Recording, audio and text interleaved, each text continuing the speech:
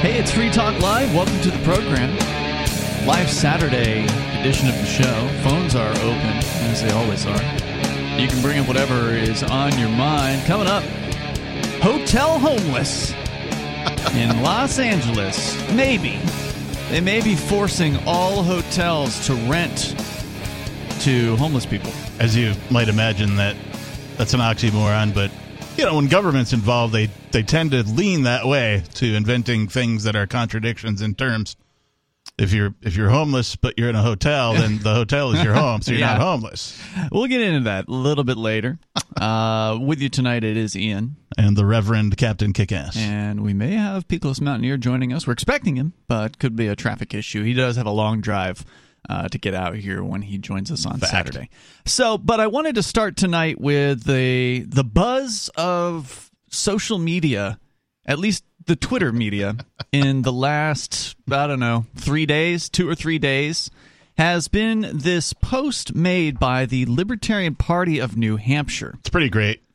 That I found to be entertaining, but a lot of people are really butthurt over this post. And I don't know why. Like mega butthurt. Like, okay, maybe if your sense of humor is like, oh, too soon or something like that, but still, I thought it was hilarious, and I'm a hilarious dude, or at least sometimes I am. So let's describe the post, and Peakless is now joining us. Welcome, sir. Glad to be here. Have you seen the post I'm about to describe? I have not. Oh, okay. Fantastic. You're fresh. Post. Okay, so the image is, and I presume it's an unedited image. Well, first of all, we should give the background, right? John McCain died. Yes, that's right. And I presume it was a couple days ago, a few years back or whatever. But yeah, the warmonger, the guy responsible for way too much murder and bloodshed. Bomb Iran. That's that guy? the guy. Yeah. Yeah, he was good on precisely one thing, and that was torture, which is exactly what he got so he was attacked against for. it because he was a victim of it Yep. at one point? I see. So McCain, this and that's, photo, of course, the only thing that they would always push back on him for. the photograph in question, I presume is an original. I don't think it was in like a Photoshop or something. I believe it is an accurate original or screenshot of or whatever. It has Meghan McCain, who is his daughter, sitting at what is presumably his coffin, wrapped in the American flag, and of course behind it is another American flag and some sort of podium or some other flag I don't recognize offhand. But and she's sitting there crying over her dad's coffin. And I believe that there might be video of that. And maybe it's a screen grab. And that this is it's pretty low resolution. Yeah, like one frame or something of that video is my belief. Don't quote me on that. And I think that flag is the local state flag. Oh, from wherever the hell he's from? I think that's Arizona. Makes sense, yeah. Okay. So, Libertarian Party of New Hampshire posted this image to their account at LPNH, that is their official Twitter account, with a simple caption of Happy Holidays. Wow. It now has thousands of comments, over 10,000 comments. Yeah. And how many likes? 11,000 likes, 4,600 retweets. Still winning the ratio war then. And it's got a lot of upset people, including Meghan McCain herself. Nice. Not only did they successfully post this thing that just caused a huge explosion, a huge amount of attention. Apparently, they gained 1,600 followers overnight because of this.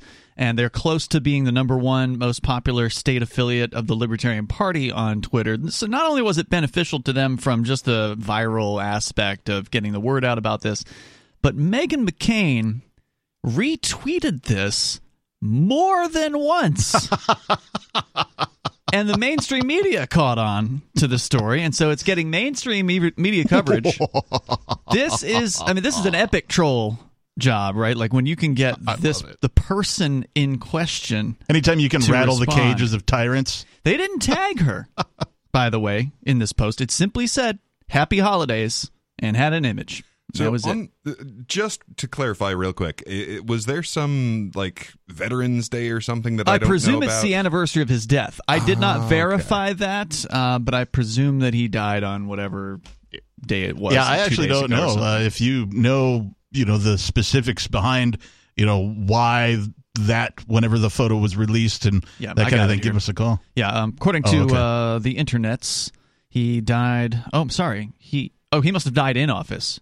Yeah, okay. So he died August 25th, 2018. So this was put out on August 25th. So somebody had it marked on their calendar to say, all right, we're going to make this post today. And they did. So it's not even too soon. So like my gut reaction was like maybe people are butthurt because sometimes after a thing occurs, it can be too soon to make fun of that for some people. Not for me. Yeah, I think it's like making fair fun game right away, as far as I'm concerned. I like making fun of things right away when it's fresh because that's when it's going to have the most Have a impact. damn sense of humor. I'm going to go with he's a genocidal monster that we no longer have to worry about. Yeah. Yeah, So so, you aren't like- offended by this. No, not in the least. Do you find it humorous? Not especially. Okay. Let me say this. I think that I'm generally against grave dancing. I generally don't think that it's a kind thing to do, but I make an exception for monsters. I don't consider people like John McCain, George W. Bush, Barack Obama, John Bolton. You fill in the name of the monstrous warmongering politicians, and there's plenty of them in overseas countries too. Okay, we're just talking about the U.S. here. These Some people more blatant than others, and this one was one of the most blatant. These people are psychopaths who have no value for human life. They do not. I don't even know if they have feelings. I'm not sure if they're even human. They look human. And Meghan McCain's acting human when she's sitting there crying over his coffin, but then in the next breath, she's calling for the death of Julian Assange. She's calling for the punishment for all kinds of innocent, peaceful people all around the planet. This woman doesn't deserve any sympathy whatsoever. It's not like she's some sort of victim of John McCain. It's not like, she's saying he beat her or abused her or something like that. Right. Or like, she has his belief system. She believes in war. Mm-hmm. She is as much of a warmonger as he. It's just she's not an elected, government bureaucrat. That's really the only difference. Tried. Oh, did she? Oh, yeah. I was going to say yet. Yeah, no, that was a whole big thing. She tried to get a nomination and just got destroyed in the polls. So Good. Yeah, very good. Yeah, so you don't have a foot to stand on. You are trying to do the same genocidal mania that your dad did, and good. Now, of course, the mainstream. Now, did you find this one funny when you first saw it, though? I didn't laugh out loud, but I am amused by the reactions to it. Yeah, I'm more amused by the number of butthurt people over this small tweet. It wasn't very many words, and it was one photo. Keep it simple. And just everybody got majorly, not everybody, but a whole bunch of people got majorly butthurt, and it sparked all sorts of arguments, and not just on Twitter, but other social medias as well. Many more memes as well. And I don't know if you remember a year ago when they did the massive funeral. Like there was this huge state ritual to celebrate the life of John McCain. Years after his death? No. When a year ago when he died. No, it was 2018. 2 years ago. Was it? Yeah. Oh. So 4 years now. Sorry, no sense 4 of years. time. Sorry. But I do remember can't that count. when he passed, there was a lot of fanfare, like just an Sure. extraordinary amount of press coverage. They treat and these politicians like pageantry. royalty. I would say they treat them more like deities, honestly. Like he Same was difference. treated like a pharaoh that had passed. The king and- was and God, right? everyone loved him, and everyone came out saying what a terrible loss it is. That it's like. And now it's happening Wow. again. Now, the mainstream media, of course, when they were reporting on this, the headline here, for instance, at the New York Post, Meghan McCain slams NH Libertarian Party over celebrating dad's death. And then there's other posts where it's only showing people who agree with Meghan McCain, Right. of course, and their opinions about this. Here's what confuses me, or not confuses me, but I guess it does confuse me, about the libertarians' reaction, is that libertarians, if they believe in the non-aggression principle, they should also agree that one of the non-state methods for, sort of getting people to cooperate would be ridicule. Yeah. The number. Ridicule is a vital function in society. If you want to join the show, if you got an opinion on the celebration of the death of John McCain, you can join us.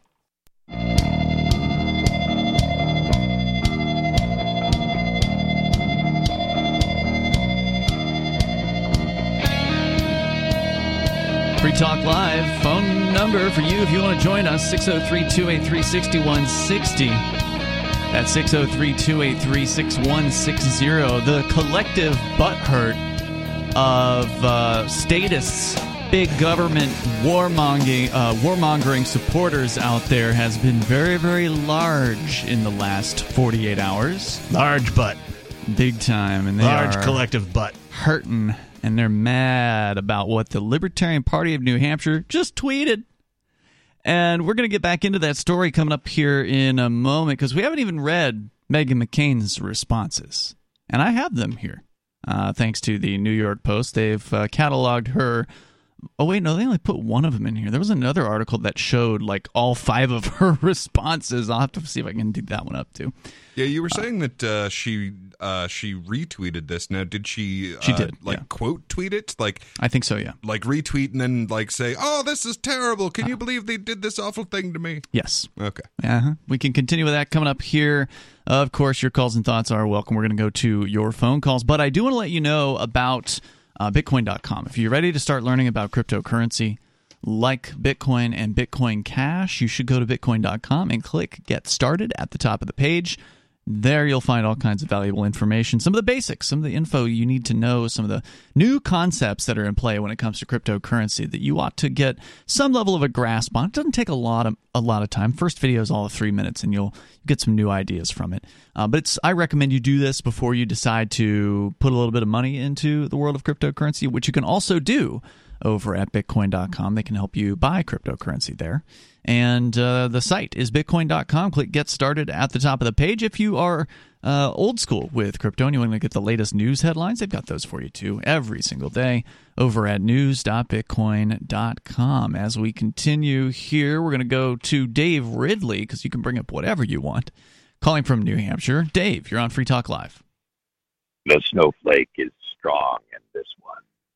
Yes, sir. The snowflake is strong. Yes, indeed. You're referring to the conservatives and surprising amount of libertarians who were butthurt over this. That's the surprising part. Yeah, we'll get into that. But what's on your mind tonight, Ridley?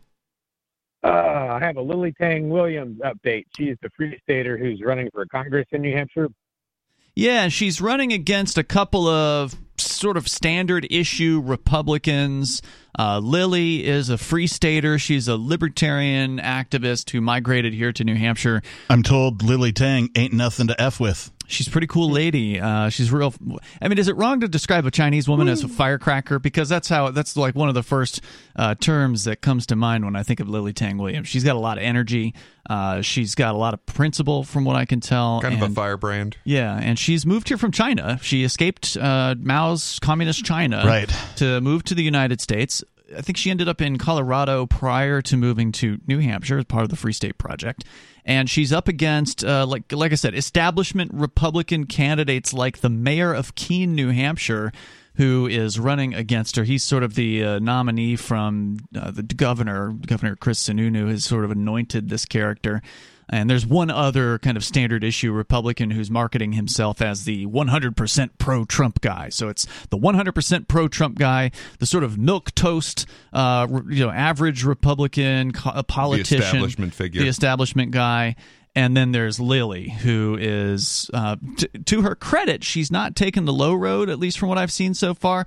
We've been getting flyers, these full-color 8 or 12 by 12 flyers or whatever in the mail, and we've gotten a bunch from the other two guys, and they're attacking each other. They're ignoring Lily completely on their flyers, and Lily's flyer came out today, and it's just all about Lily. So she hasn't taken the road of the low road, which a lot of politicians do. What were you going to say about her, Dave? So apparently this organization that was going to host a debate for Sunday has decided not to host the debate because one candidate won't show up. The anointed candidate isn't going to show up. So they won't let Lily debate with the other candidate. Really? Lily and this other candidate, Lily and another candidate would be able to debate at least. That's too bad. Since the anointed candidate has refused to attend, they just can't. They're just refusing to host the debate. What is the organization that is doing that? Because that's a real crappy thing to do. It's called the Government Integrity Process. Government Integrity Project. That's ironic. And where were they gonna? Do you know where this debate was going to be? I don't know. Okay. That's too bad, because there was a organization in the Cheshire County area that held debates down at, I think it was Franklin Pierce College. And when I ran for governor as a Democrat, just as a Liberty Democrat, to get the word out about freedom in the gubernatorial race back in, I think, 2012 and 2014, they, of course, invited me to a debate with other governor candidates, and no one was willing to debate in that case. So they invited me to just come give a speech. Like, okay, well, we're going to have an event anyway, and since no one else wants to be on stage, you get to be on stage all by yourself. And I thought that was a really classy way to handle things. That's the way it should go. And this or whole maybe like, okay, well, the two people we were going to have a debate, one of them doesn't want to show up or can't show up. You wanted to have a debate. We'll just have you instead. Right. We didn't get our first choice, so we'll go with our second choice. Right. In the classic way, when you have multiple candidates, in this case 3, 2 of 3 said yes. You have the 2 candidates on stage. You have a third chair. You have a sign which says the name of the person who didn't show up. Yep. And then that chair just sits there empty for the whole debate. Yeah. Mm-hmm. And this whole, we're not going to have a debate kind of a thing reminds me of the 08 Ron Paul run, where they kind of had him on the national stage, but like at the kiddie table.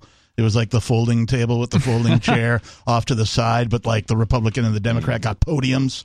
Yeah. Reminds me of that. I remember. Yeah. Yeah, and I was going to say, oh, wow, the Liberty candidate didn't get an opportunity to join a debate? Shocking. I've never heard of that happening ever.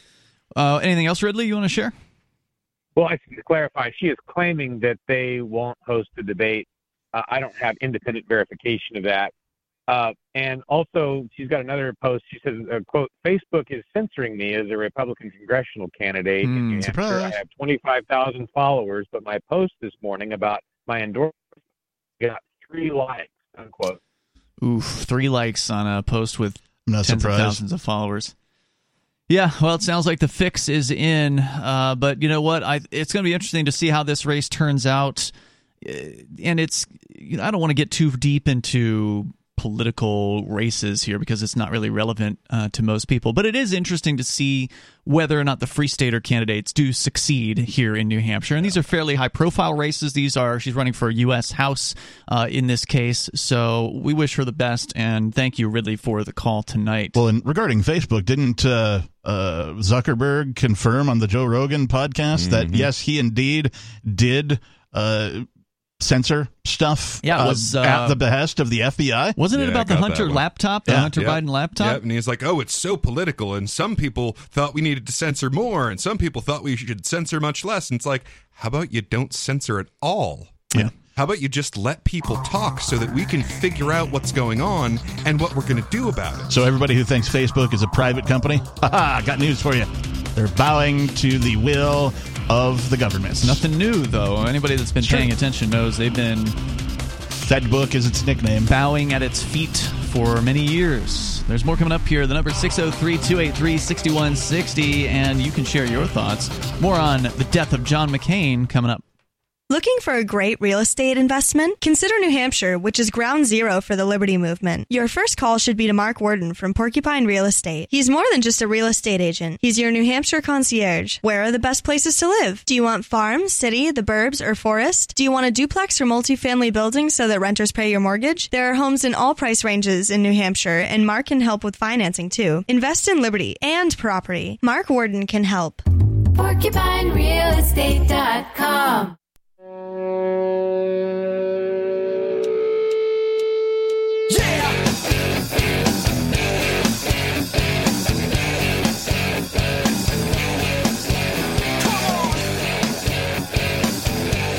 It's Free Talk Live. The phones are open here, and it is the live Saturday edition of the program. By the way, coming up later tonight, off the radio, you will be able to join Captain Kickass, Peakless Mountaineer, and our friend Nobody for episode 2 of the Freer Talk Live version of Beard Talk Live, because y'all technically had a Beard Talk Live that was on the air a few weeks ago. We did. But this would be the second episode that is internet only. By the way, that did get released on our podcast last week, so y'all get some extra listeners later on that way. But it's fun to watch and listen live, and you'll be able to do that tonight at 10:30 Eastern Time. Over and on any of our video streaming platforms, which does not include YouTube right now, by the way. We are currently off the air, where they're not allowing us to stream, and we can't for basically the next month because somebody reported one of our videos for the old medical misinformation. So don't look for us there. You told people the truth about Screw COVID. you, Google. Screw Anything you. but that. But please look for us over at our Odyssey site, which you can find over at watch.freetalklive.com. That actually takes you directly to the stream itself, whereas video.freetalklive.com also takes you to Odyssey, but to our entire channel. So please give the channel a follow, and then at 10:30 Eastern Time tonight, tune in for more of Beard Talk Live. Uncensored. I wonder if they're ever going to change their policies about medical misinformation now that, like, the CDC has said, yeah, we were kind of wrong about everything. I heard a rumor that they have removed something from that policy, and I don't remember what the detail was about that. But anyway, also, gold and silver, you can get the most stable assets in recorded history with BullionMax.com. You can buy direct from BullionMax.com without talking to a salesperson, and your precious metal ship fully insured directly to your home. Free Talk Live can get you their silver starter kit at employee pricing. You can go to BullionMax.com/FTL. To do that, it includes 5 ounces of the most desirable silver products, and it's limited, though, to just 1 kit per household. So get yours now. Go to BullionMax.com/FTL. We started the show talking about a post that the Libertarian Party of New Hampshire made, and it has blown up. Not only has it blown up in popularity and controversy and people talking and arguing about it, but it actually got Meghan McCain to respond. Got her panties all in a bunch. And, that's a pretty epic troll job, right? Like, if you can get somebody who has, I don't know how many times the followers she has, but it's got to be multiple times, right? Like, she's probably a fairly popular character. I actually don't know, and I don't follow these types of people, so I don't really care about her at all. She's a horrible person. Yeah, I realized I was conflating Meghan McCain with Liz Cheney, which I think that's an understandable mistake at any rate. 797,900, so roughly almost 800,000 followers of this war hawk. Why does she have that many frickin' followers? Because she's an awful human being, and people who have principles don't get followers. John McCain is a war hero and the best of the best. Well, plus she's a conservative who with a spoon. I don't find her, and she's been involved with news media, with corporate news media for quite a while. She's on The View, I think now, which is a fairly popular women's daytime television talk show. Where's the flushing sound when you need it? Goldberg. Libertarian Party of New Hampshire account has, it's no slouch, but it's only got 26,000 followers. So a very small fraction of Ms. McCain's. So it's impressive to have an account. I mean, that's great because there's no such thing as bad advertising. Right? I tend to agree, but there's a lot of people who got really mad who called themselves libertarians about this. But the fact that they got a woman with 800,000 followers to not only comment but also retweet their original tweet is a tremendous win. So I have here the comments that she made according to Mediaite.com. I found the one where where they show, I think, all of her responses. Are you going to do a Meghan McCain voice? I don't know. I have no idea what she sounds like. Me neither. I just, sometimes you do. I imagine she sounds hideous because she's a hideous human being. But so I guess the first post that she made was to say, "This is hideous, even by Twitter's standards," and then she just retweets the original post. She then further says, "This is the official Twitter account of the state of New Hampshire's Libertarian Political Party. I really fear for the future of the world and how we have come to treat each other, especially on social media. I hope no one ever does anything like this to any of you." You're not holding the proper decorum for war criminals. Yeah, she wants to have human beings murdered all around the world. And she's mad because somebody tweeted something she didn't like. I might murder people around the world, but I would never be insensitive about their dead relatives. On social media. I may have killed their relatives, but I wouldn't poke fun at them for mourning those relatives that I killed. That's where I draw the line. You brought up dancing on someone's grave. Yeah. With the phrase that you use. Normally I'm against grave dancing, Yeah. but in the case of monsters, I don't consider them to deserve any kind of human treatment. One of the best comments I saw, and I'm paraphrasing, was something along the lines of, well, if we don't dance on his grave, the victim certainly can't. Yeah. So who's gonna? Yep. It's not us. Who's gonna? She says in a third post, again, every time retweeting the Libertarian Party of New Hampshire's tweet, I'm actually sadly used to this type of thing. My public grief and pain have become something comedians make YouTube videos about as comedy. She puts that in quotes. The worst part is what this does for other people in severe pain and grief. God forbid anyone displays it publicly, and it's documented. Welcome to 2022. Wait, what was that last bit? God forbid anyone displays it publicly, meaning her pain and grief, and it's documented, because people will make fun of you, is what she's saying. You can't have and images. you're helping. You are currently helping them make fun of you. Yeah, and the more she does it, the worse it's going to get. You obviously don't believe what you're saying. Like you are saying that it is that you cannot get away with publicly displaying your grief, and here you are publicly displaying your grief more than once, over and over and over again, and bringing more attention to this. I just want to say, congratulations and kudos and way to go. Big thanks to whoever's running the Libertarian, the New Hampshire Libertarian official Twitter account, because how do the kids say? That's based. Yeah.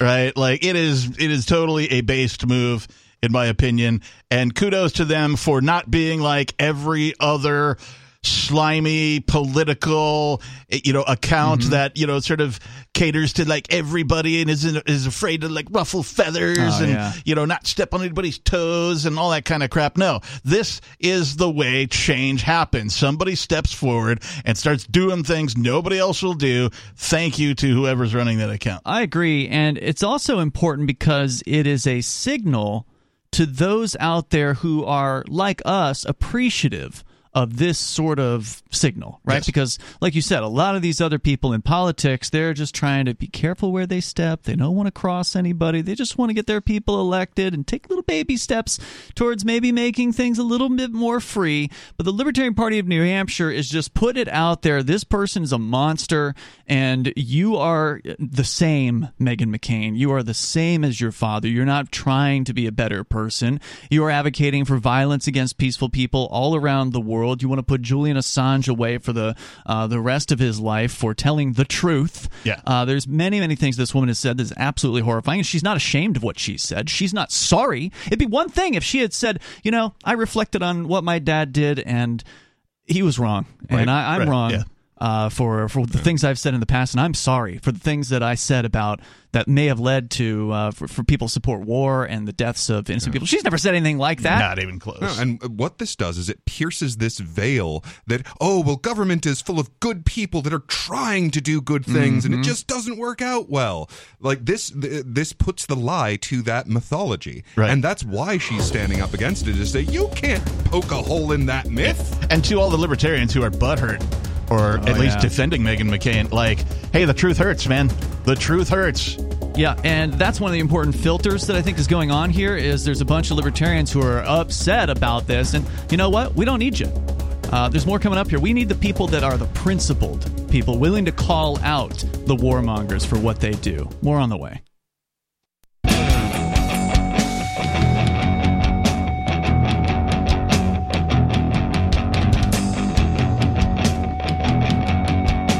Free Talk Live. Phones are open. You can join us and bring up whatever you want.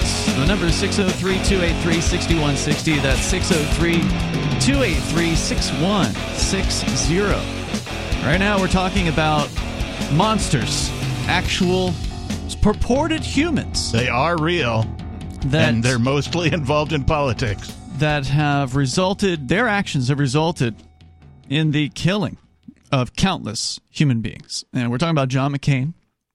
And there are many others like John McCain. He's just one of the more noteworthy ones over the years. And he passed away in 2018. I think it was brain cancer is what did him in.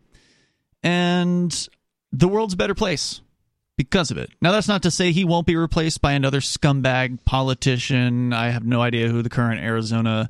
They're going to have to stretch to make one that bad, though. You think so? Oh, He yeah. was that bad? Oh, yeah. Okay. Not with the size and shape of the empire known as the United States of America. It won't take long at all. In fact, it is more ripe than it ever has been for somebody much worse than John McCain, bad as he was. Well, one of the things that really worked about John McCain is that at the time there was, a huge swelling of, support our troops sentiment of like veterans can do no wrong, and he's, the ultimate veteran. And that credibility is something that is going to be extremely difficult to replicate.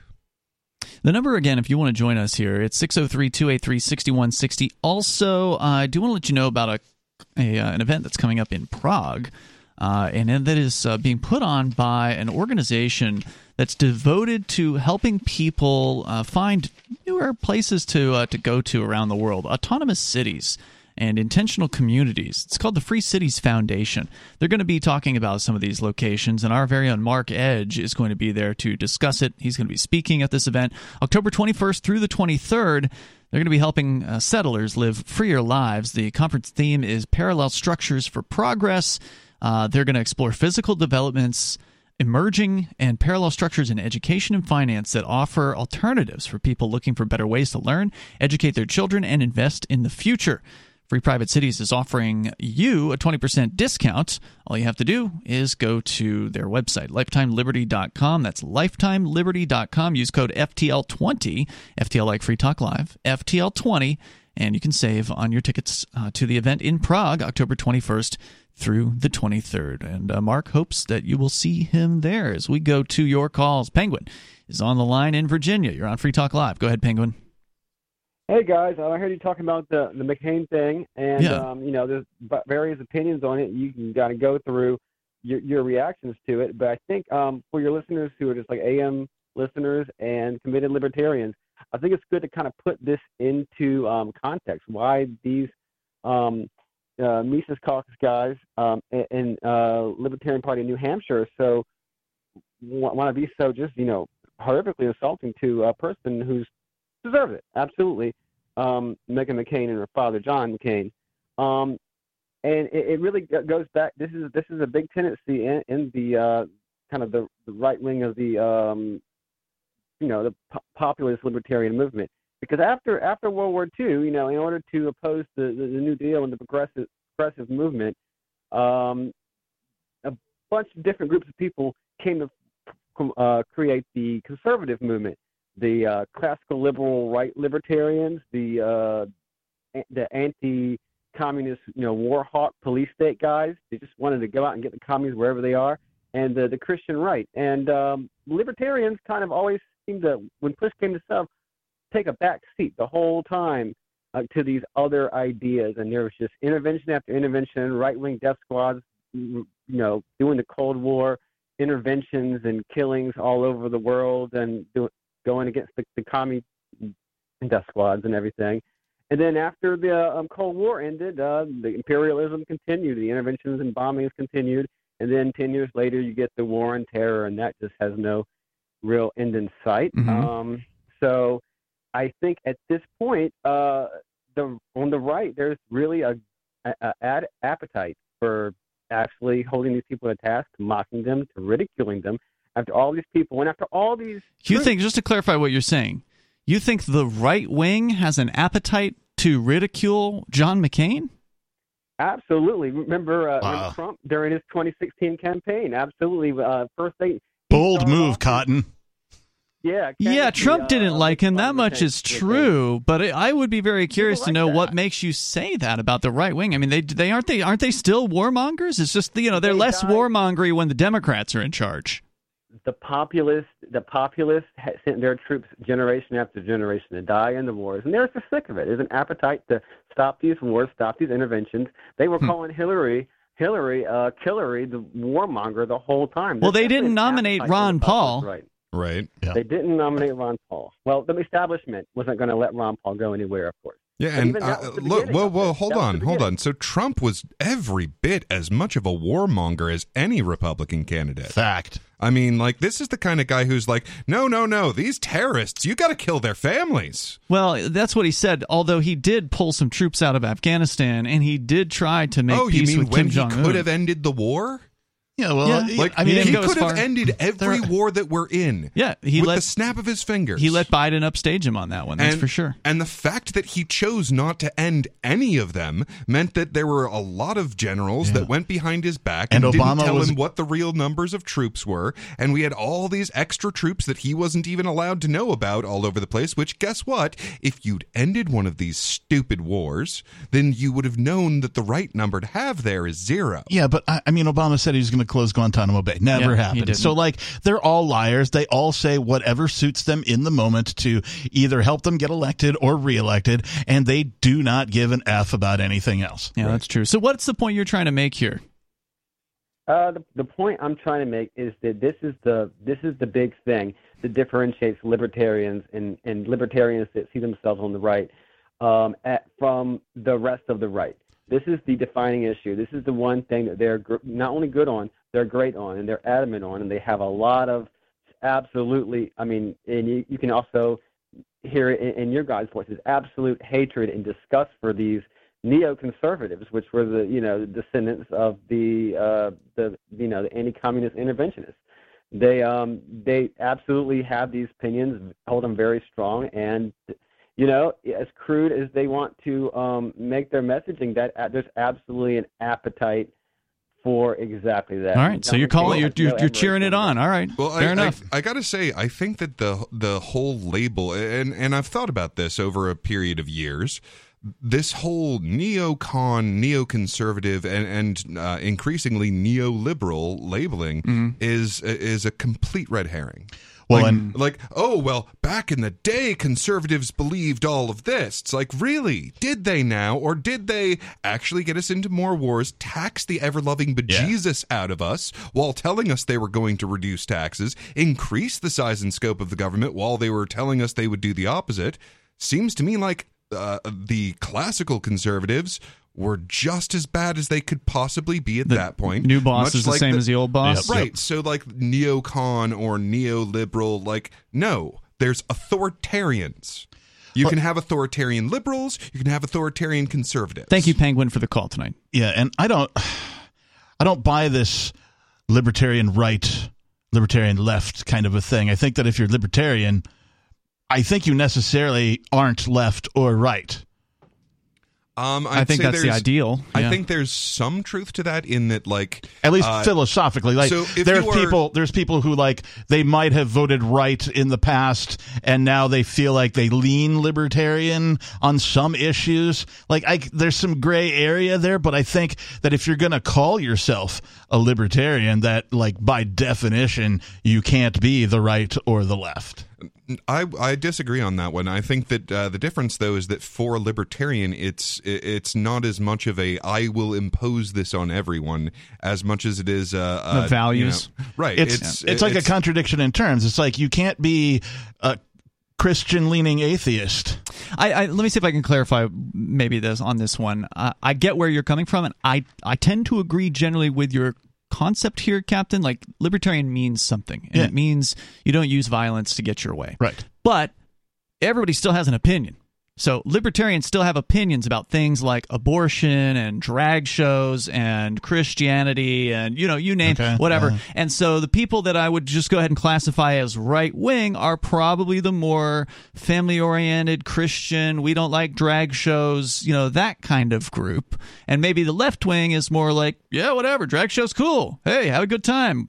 Have at it. We're not going to do anything. We'll go there. We'll have a good time with you, that kind of thing. Whereas these others wouldn't find themselves there if they could help it. So I think that's kind of the division that you don't want to acknowledge. And the thing that about them is, yes, if they are true libertarians, then they have to say, those that don't like drag shows have to say, well, I don't agree with them, but I wouldn't do anything about it. And that's really, whether you do anything about it would make you or not make you a libertarian, right? Meaning, like, use the police to stop it. More coming up. Gold and silver. You can own the most stable assets in recorded history with BullionMax.com. Buy direct from BullionMax.com without talking to a salesperson, and your precious metals shipped fully insured direct to your home. Free Talk Live can get you their silver starter kit at employee pricing. Just go to BullionMax.com/FTL. It includes 5 ounces of the most desirable silver products. This offer's limited to 1 per household, so get yours now. Go to BullionMax.com/FTL.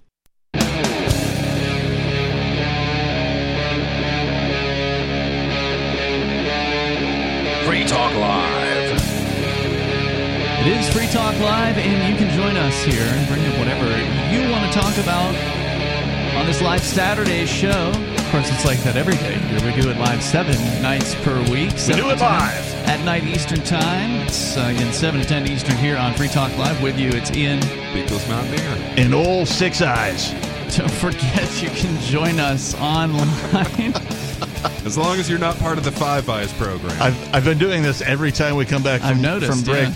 hoping you would do that. And with you tonight, it's so I could say old Six Eyes, and you haven't done it until just now, so Wow. I finally got to use it. For those listening and not watching, I'm wearing reading glasses, but behind them somehow I've managed to work in my shades, and then I of course have eyes, so like that would be 6 eyes instead of 4 eyes. That's pretty cool, man. I invented my own bifocals. I wouldn't use that descriptor. I think you started with cool and then like put nerdy on top of it, and that somehow makes it way worse than just the nerdy would have been. Okay. I think it's cool looking. I'll give it to you. I don't think it's cool looking at all, but it is effective. If the sun were out and I needed to read the ingredients on a package printed really small, I could do it with this particular setup. I always give points to people willing to wear sunglasses inside. I mean, I wear my sunglasses at night. It used to be like required stage wear. Like I almost couldn't go on stage without wearing the shades. But then, doesn't it make it harder to play? Well, it depends on your level of intoxication, I guess. Okay. I mean, if you know it, you know it. But right? but then what happens is some light guy or something happens like during the set that you're playing, and like all the lights go down, and then you got to just play by feel. And you're like, that's how you know you're a pro, right? Hey, you can join us online anytime you want. Just go to freetalklive.com. We do have a social media platform. We run the thing. It's not some big media tech organization. It's Free Talk Live. So you go to social.freetalklive.com. It's Mastodon, which means it's open source. It's self-hosted. It's federated. So you're connected to other Mastodons all around the planet, and you got a lot more freedom to express yourself. We were talking in the first hour, for those of you just tuning in, about Meghan McCain. And normally I wouldn't bring this person up because she's a piece of garbage, like her father. But apparently a couple days ago, on August 25th, it was the anniversary of John McCain's death, and the good folks over at the Libertarian Party of New Hampshire posted Happy Holidays and an image of Meghan McCain crying over what is presumably John McCain's casket, and it stirred up a bit of controversy. Let's go to the phones and talk to John in Delaware. You're on Free Talk Live. Go ahead, John. Yeah. Hey, guys. I think they ought to set a day aside at least once a year to celebrate the deaths of all these neocons and all these warmongers. I think it's a great thing. It's a celebration, man, as far as I'm concerned. These people do nothing for us, and I'm sick and tired of the whole divide between the Republicans and the demon rats. It's all of them against us.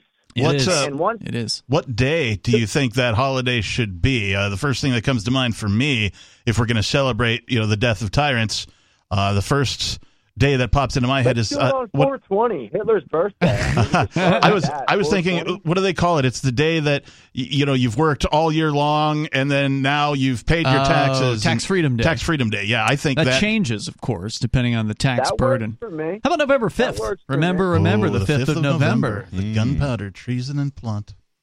John, What do you anything guys else? think about the 420, April 20th, Hitler's Yeah, I don't birthday? know. I mean, 420 is a happy day. I mean, I guess. All right. it's not the day Hitler died. That's his birthday. So The day he was born. And by the way, I just want to make clear, I'm not saying it's a happy day because Hitler was born. It's a happy day because 420 is a cannabis holiday. It's the most well. There may still be some people in the audience that don't know what 420 Just is in so reference you to. know, Yeah, just we so are you in know. support of cannabis. There's and anti-Hitler. Yes. There's supporting cannabis. There's probably somebody out there right now growing a plant of marijuana, but like has tied the leaves into the swastika or something.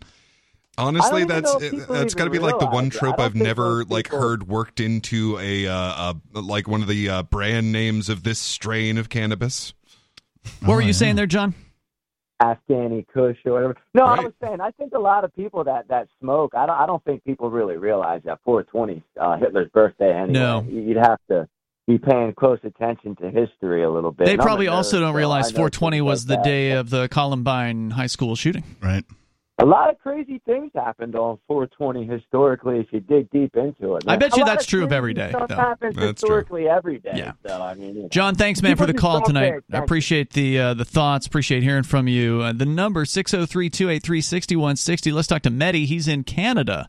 Mehdi, you're on Free Talk Live. Go ahead.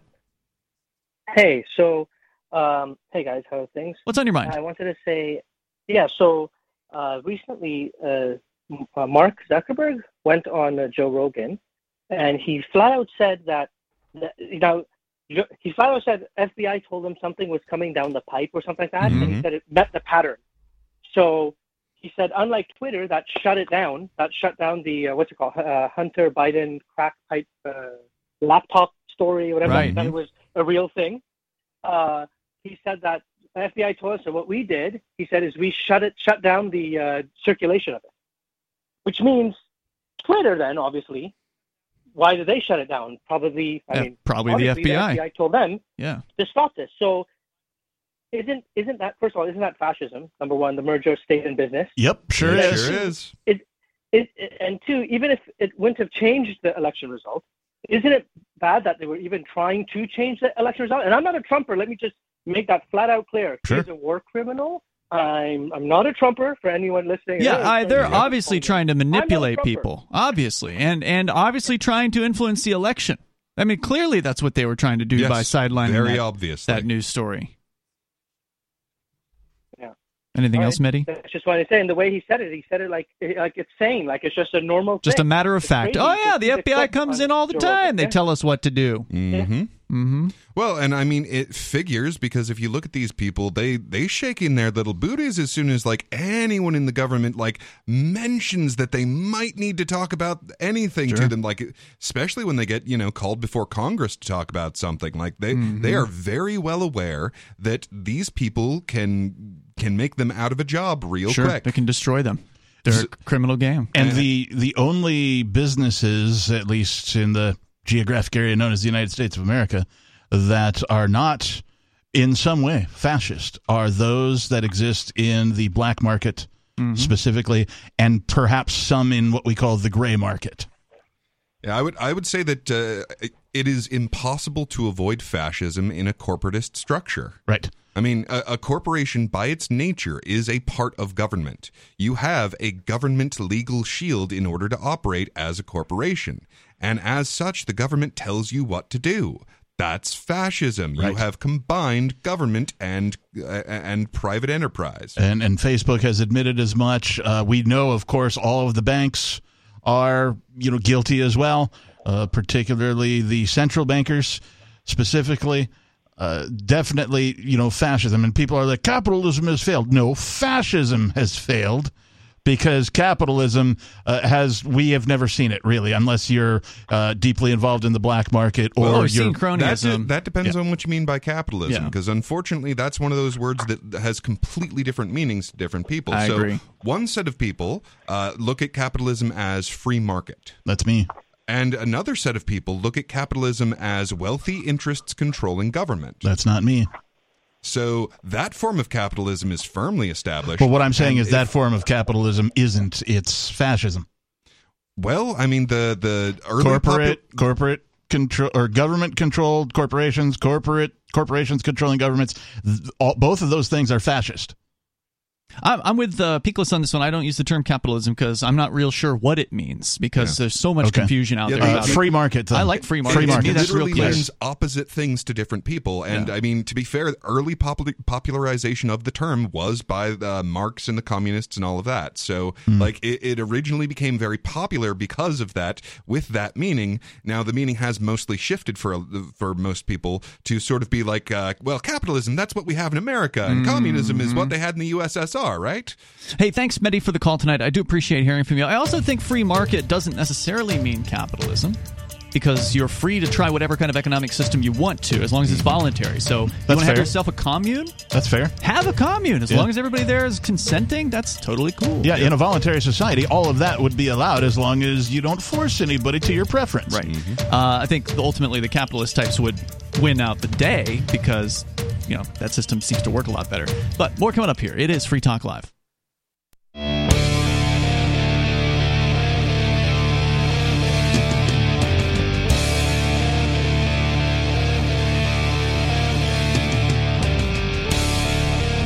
It's Free Talk Live, and you can join us here. Live Saturday show. Take control of the airwaves. Bring up whatever you want to talk about. The number is 603-283-6160. It doesn't have to be about the monster and the monster's daughter, John and Meghan McCain. Dare we say mini monster? John, of course, passed away in 2018, and the world's a better place because fewer warmongering, horrible human beings, psychopaths existing is a good thing for mankind. But we still need to have people come to that conclusion because there's still way too many people out there that think this guy deserves some sort of shred of respect. Including his daughter, very specifically. Well, obviously she does, but there's a shocking number of people who should know better that want to pander to these people. And that's what was really revealed here in the last 48 hours since the Libertarian Party of New Hampshire posted an image of Meghan McCain crying over her dad's coffin with the words "Happy Holidays" written above it, and set off a firestorm of controversy, even having Meghan McCain respond by retweeting not once but several times. We read the first three, and here's another one. This is what she said about it. "This photo is the most pain I've ever been in. Physically, emotionally, worse than any moment of childbirth. I thought it was going to kill me, but I didn't, and it made me the woman I am today. I'm made of steel. To anyone who feels like I did here, it passes, I truly promise." And just like to remind Meghan McCain that her father had bombs dropped on human beings. So if she thought it was painful to cry over her dad's coffin, well, hundreds of thousands, if not millions of people have had to do the very same thing, but also put their father into the coffin, also pick up his ragged, lifeless body from the ground, or fathers picking up their children's ragged, lifeless body or parts of it. Somebody posted... Which I gotta say, in my opinion, is necessarily worse. Picking up your children's body? Yeah, burying your child is not the way things are supposed to go. Right. But that happens. Like, don't get me wrong, burying your parent isn't pleasant if you have any kind of relationship with them, but it is kind of expected in just the way of life. Right. There was video that Bonnie, one of our co-hosts, she posted recently. I don't know who originally put it up, but it was like security camera footage from inside some sort of Middle Eastern shop. And you can see there's people in the shop, and they're looking out the front windows. They're obviously staying in there for a reason. They're probably jets going over or something. Something's going on out there. We don't get that perspective, but they seem to be kind of hiding out in the store, and there's kids in there. And at some point, a missile strikes right next to the front of the store, and then when the smoke clears, you can see the carnage in this footage. It's pretty horrifying. One guy that's still breathing is kind of crawling away and leaving a trail of blood. The kids are apparently dead. And this woman had a tough time at a funeral.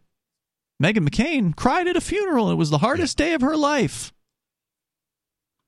There's more. She tweets again. "How I survived the grief. God, friends, family, intense therapy, medication. people die all the time. I'm not trying to take away, especially when Meghan McCain has a say in the matter. Yeah, I'm not trying to take away that it is difficult for a lot of people when they lose a loved one. There's no doubt about that. But your experience, Ms. McCain, is not uncommon, right? And a lot of people are able to understand that death is part of life and know that if you had a loved one who had a brain tumor, for instance, it's probably a blessing in disguise. Somebody that's perhaps going to be in a terminal state, in a difficult, place physically. Sometimes death is the best thing that can happen for somebody like that. But regardless, it's going to happen. Yeah. So why not just come to grips with that? I don't understand all of the, the caterwauling that goes on about this. It's for attention. Absolutely. Mm-hmm. It is 100% for attention. Like, why else would she retweet this thing? Several times. I think we're up to number 6. Well, and that's the thing. I mean, the defining quality of the modern world is it is the victory of the victim. The victim is the highest possible thing that you can be in our society. It is the people who deserve the most attention, the most care, the most resources, the least criticism, the least scrutiny of their actions and their motivations. And, oh, look, I got an opportunity to be more of a victim. Let me retweet that over and over and over again. When people die, they're handled. Their deaths are handled in different ways. And I've always appreciated the people that say, you know what, when I die, throw me a party. I don't want to have some awful wake and people viewing a casket and crying and, That's what I say. Hey, the wake is actually the party. Right, that's what we're saying. Though is like accurate terminology is important. Sorry, I here. didn't know what a wake was. I thought that was the whole thing where people are crying. And, no, that's the funeral. Yeah. Okay. Yeah. No, the wake, the procession, the reception, but the wake is the shindig. Like the Irish have it right. You should have a wake, a party to celebrate. Like when Celebrate I die, the life of when I person. die, I don't want people. I don't want a funeral. No, right. I want a party. Throw a party. Yeah. Be like, Captain was a party dude. Throw a party. Exactly. Right? Exactly. This is what he would have wanted. That kind of thing. I'm going to skip. She's got more. I mean, she posts 2 or 3 more times. I'm going to skip to the last one here because it's all about her grief. The other ones are all about her grief. And then in the last one, she says, also, it's truly a mystery why no one ever takes libertarians and their failure of a pseudo-political party seriously. And then she's got the little winky guy with the tongue sticking out at that one. Yeah. Weird. So the good news is, Megan, we've got people here in New Hampshire who are like the Libertarian Party of New Hampshire, who support the Libertarian Party of New Hampshire. The Libertarian Party of New Hampshire is on the rise as far as its relevance within the libertarian movement, and for good reason. They are one of the few libertarian parties out there that really sticks to principle. Now, more of them have come in this direction in recent years, and even the Libertarian Party of New Hampshire was bad on imaging in the recent past. It barely even existed a decade ago, and now they've really kind of revved things up, and they've done a great job. But one of the most important takeaways from this whole situation has been the filtering effect. There have been a bunch of people who should know better, people who call themselves libertarians and generally seem to be fairly decent libertarians, who have wrung their hands about this publicly. Oh, how could you? How could the Libertarian Party of New Hampshire scrape so low as to make fun of this warmongering C word? Yeah, and I got to say, to all of the monsters out there, brace yourselves. This is the beginning. What do you mean by that? The Libertarian Party finally got its act together. Like, they're tired nationally, of... you're doing nationally. Yeah, well, nationally, and as a result, a lot of the state parties have also gotten their act together. So, like, a lot of this, like, beating around the bush and sort of trying to be on both sides of the fence, that's over with. We're done with that. We are going to be bold in our messaging, and we're going to be effective.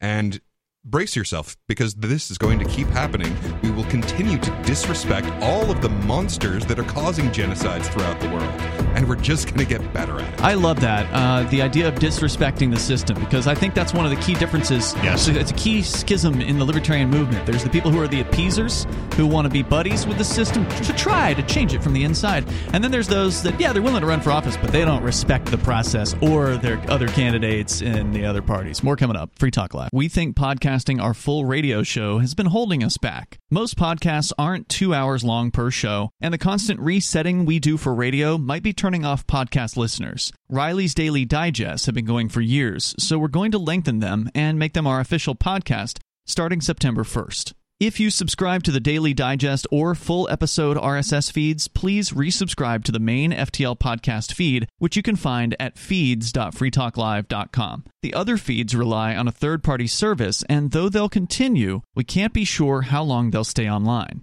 If you still want the entire radio show, you can listen live every night from 7 to 10 Eastern at freetalklive.com. Full video archives are at video.freetalklive.com, or tune into our 24/7 stream for the latest show at listen.freetalklive.com. FTL Amps will continue to receive the full radio show with no commercials via podcast through Patreon, so please join amps.freetalklive.com for just $5 a month.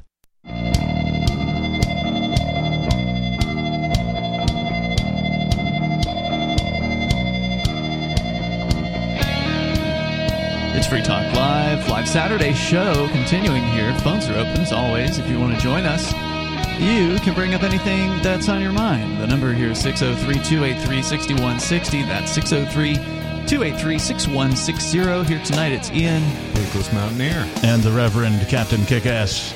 And I want to make sure that you know that there is a Crypto 6 movie being worked on. Well, hopefully. I guess they're looking to raise some money. The producers, it's a Mexican film crew that came up here several months ago and did some shooting about the whole Crypto 6 situation, which for those of you that don't know what that is. That is filming. They didn't really do any shooting. Shooting video.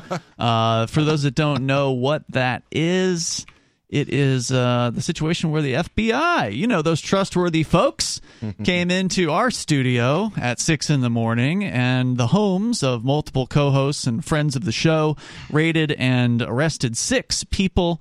And that is an insane situation where they're trying to put Arya and I, who are the 2 remaining, basically, that are going to go to trial at this point, put us away in prison cells for the rest of our lives for completely victimless financial quote-unquote crimes. So there's a film that could be made out of this, a documentary film. You can go to movie.freetalklive.com. You can see the trailer for it there. I know you can't really talk about the case, but there was a pretty great write-up, I think, in the Keene Sentinel of all places that outlined sort of the whys about the motions that were filed recently with regards to a recent Supreme Court ruling about how laws get made and how that affects the Crypto 6 case. The article itself was rather factual and wasn't like a smear piece at all. That's good. I think they maybe had a new writer, or they mistakenly didn't put any slant on the article or something. But I was blown away by like the amount of factual information that made me feel like the case is could take a turn depending on the findings of these motions. So I have a quick question on that matter. So the money that was transmitted that they're accusing anyway, the money they're referring to, is that U.S. dollars, is that cryptocurrency, or is that both? Like which are they referring to as money in the accusation? I don't know. That's a good question. Right? Because we won't know until they put their case on. Right. That's because to my mind, cryptocurrency has never officially been admitted to be money.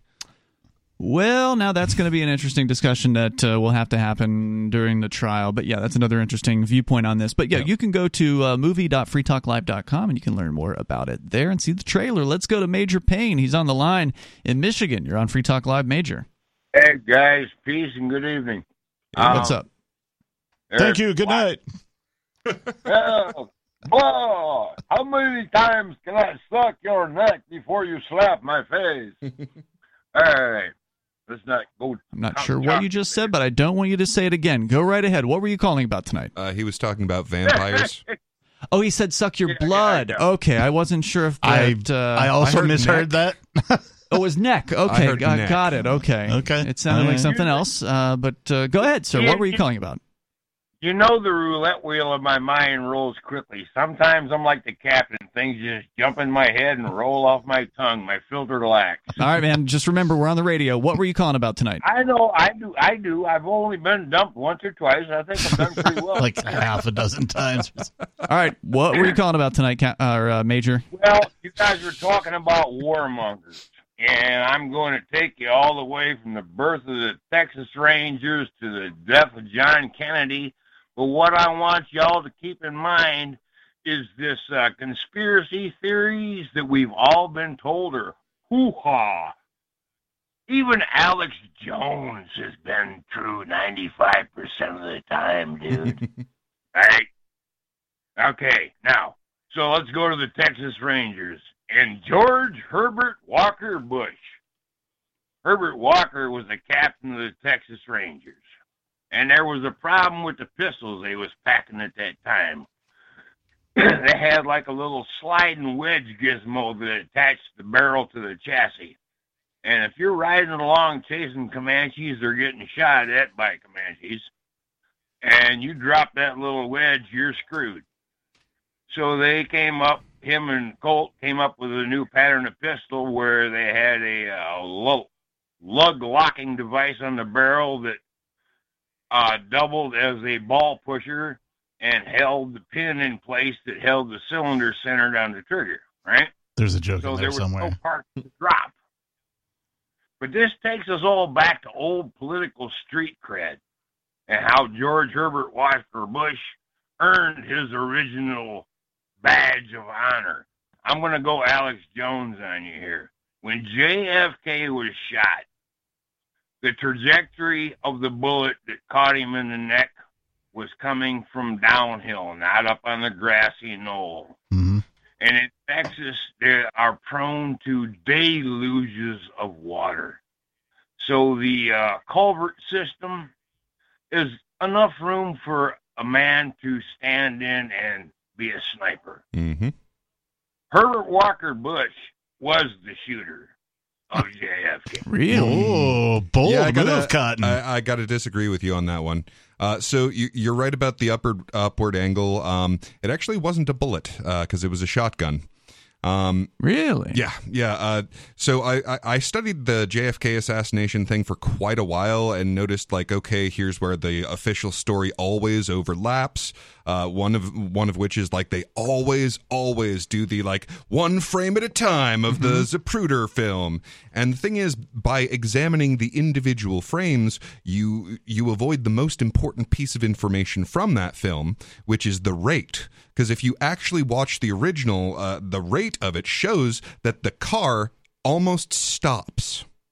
So the driver was absolutely in on that thing. So, like, I mean, for one thing, like, it's a lot easier to hit a stationary target. Right. So, I mean, for one thing, if you're a getaway driver of any kind, you don't keep looking behind you. Like, you jam on the gas and try not to hit things getting out of there. Whereas that driver repeatedly looks back over his shoulder because he's got to find out whether or not he has to play his part.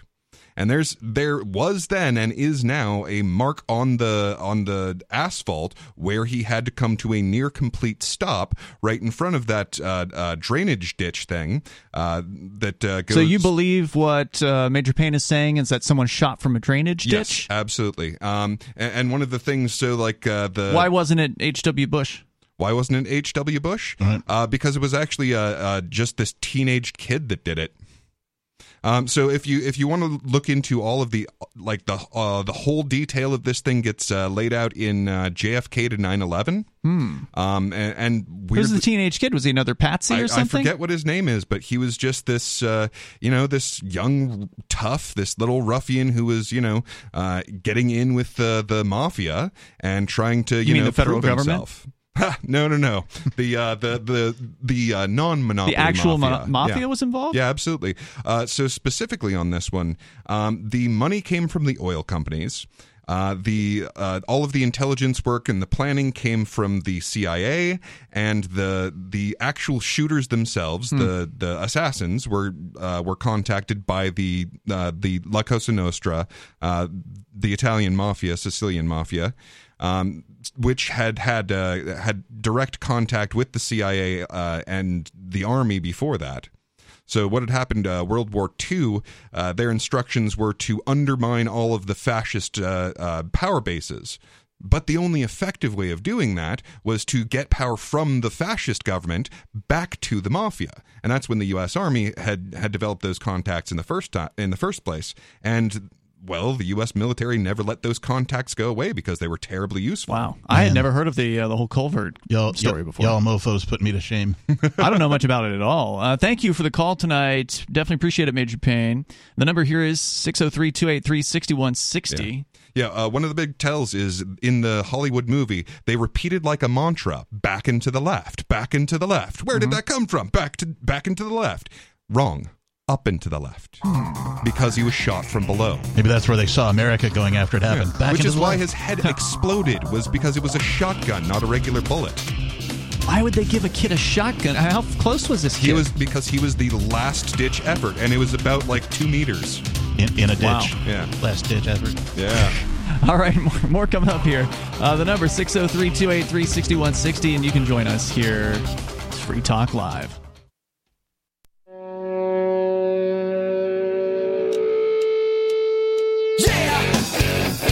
Talk Live, yes indeed, and we'll take your calls about anything you want to discuss. Anything.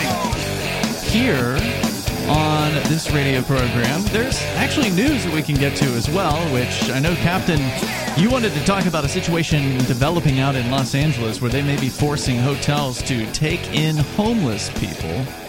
I do want to get into that story, plus a secretive meeting happened recently with some banker types. No? Not secretive. Was just, it published? Unpublished?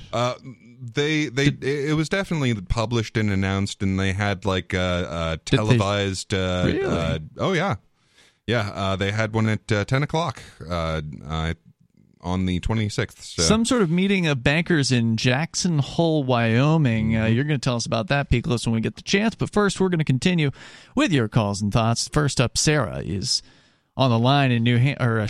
Thank goodness she's not New Hampshire. New Mexico. Go ahead.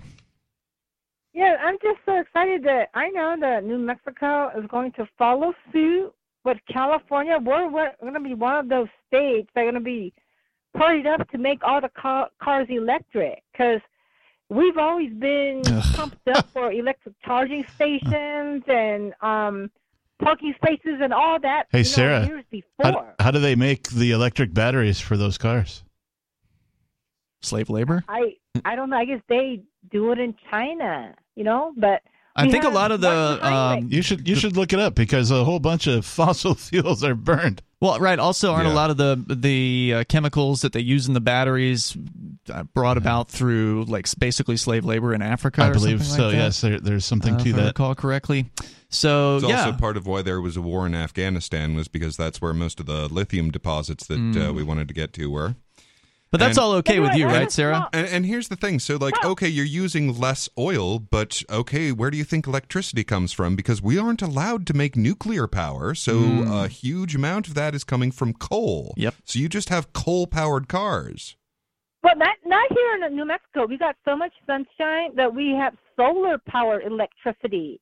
Yeah, do you know how solar panels are built? Again, solar panel creation requires a significant amount of petrochemicals in order to work. All of this is coming from oil, Sarah. Okay, here's the thing. That whatever that pollution that you're talking about with batteries and solar cells, all that is a minuscule to the percentage of the air pollution that get polluted from gasoline cars. So yeah, it's a small. Air pollution coming from coal-fired electricity plants is pretty bad too. It sounds like Sarah's against pollution, and if that's true, then Sarah should, in theory, be against the one organization that is the largest polluter on planet Earth. The U.S. military? Correct. Well, of course, I great. That's why I always say that I'm entitled to my ABT and disability check, because what they waste on me, what they pay me, and then $7 billion what they give to Ukrainian wars, they spend like half of the taxes on the war efforts. You know what I mean? And so Sarah, what you're saying is you're anti-war? Well, I mean, haven't you figured out? Why do I want wars? But wait, aren't you in favor of the Russian government invading Ukraine? Well, yeah, but that's. Well, then you're not anti-war. Certainly not. Well, I'm more concerned about the U.S. starting wars. Oh, so it's totally okay for the Russian military to go and burn fossil fuels in order to kill peaceful people in other parts of the world. That's fine by you? Well, it's to instill in socialism. Oh, as long as the reason is what you agree with, then killing people justify the means. It totally doesn't matter how much blood it takes, as long as we get our communist utopia. Well, they force you into it. People don't. The communists don't Yes, have that's a what they choice have but to do. fight They have back. to force you into communism because sane people would not join communism on their own volition. Well, if they knew what it was about. But I wanted to go back to our No, state. no, they still wouldn't join because most people who are sane understand the value of property, and they understand that it's a good idea for humans to respect property rights so people can have things and do things with those things, put them to use, build new things from them, build businesses that have never existed before, offer innovative products and services to the market to make things better rather than relying on a bunch of centralized bureaucracies to try to figure things out. Most people understand that freedom works, and forcing people against their will is counter to, sort of the nature of humanity. But you don't understand that, Sarah, because you've always lived off the largesse of others. You've always been a mooch. Well, the thing about it is that the capitalism, if it's unchecked, if they're not unbound, they become like our landlords. They become so greedy. The property Hang on. become so greedy. What? So Hold on. everybody's forced out on the Whoa, hold on, Sarah. I want to check what I want to make sure I'm understanding what you're saying. When you say capitalism, what do you mean? Like you're like capitalism if unchecked. Well, wait. What if it wasn't checked? For example, the real estate market. Look at the way it is now. The rent is so high. You can't own a house because they're so greedy. It's capitalism. No. So where everybody's getting thrown out on the street. No, housing is one of the most regulated markets that we have. Sorry, Sarah. The rental rates are going up because housing prices are going up because the government, the central government that you love so much, is printing out trillions of dollars, and that is meaning that the prices of everything is going up. And this is basic economics. Capitalism. No, it's not. Printing money is not capitalism. That's running over. Sorry, you're just wrong. Okay. So when you say capitalism, do you mean like just the transfer of money without government intervention? Is that what you're talking about? Okay, you see, ownership of property, you said. Okay, they own the property. They're going to make the prices of the houses whatever they want. No, it doesn't work that way. Everybody else, the wages don't. That's not how it works. Here's the thing, Sarah. If you try and sell something for more than people are willing to pay for it, then you don't sell it. So they can't actually put any price they want to on it. Right. If I tried to sell this $200,000 house for $700,000, it's never going to sell because the market understands it's not worth that. So no one in their right mind would pay that price. Sarah, you just don't understand basic economics and how prices are set and how people come to agreements on things because you've never had to worry about the price of things. You just spend other people's money. So do you think capitalism works so well? We got like 2 million homeless people or more. I think free markets work well. We don't have free markets. Yeah.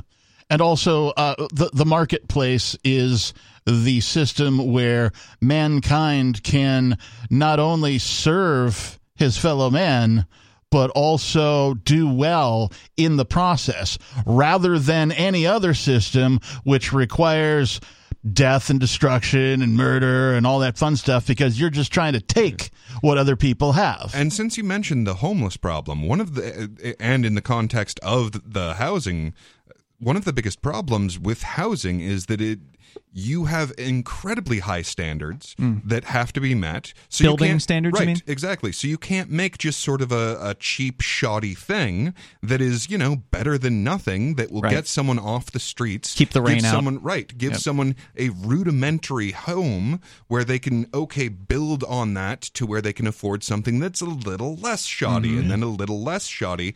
None of those low steps are legally allowed. Right. So that means that people with very limited or no income can't even afford to buy or live in a tiny home. And we all know that would be the step that's missing right now.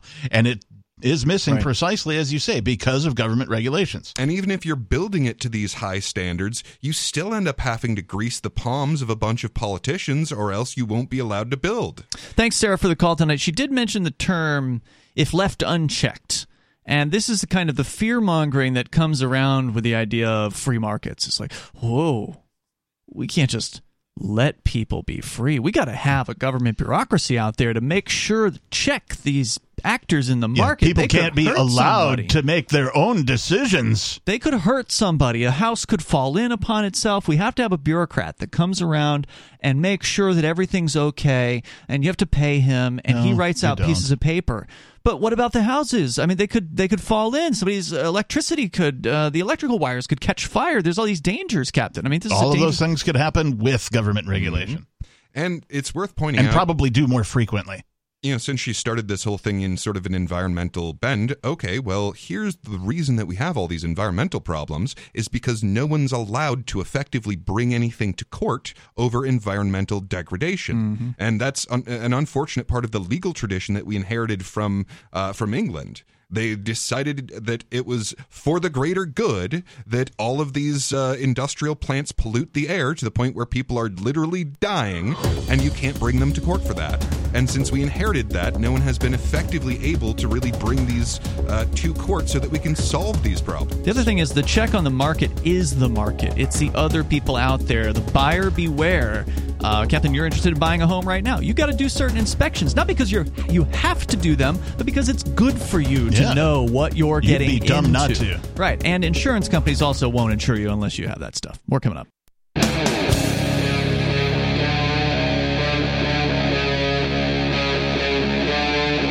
Free Talk Live.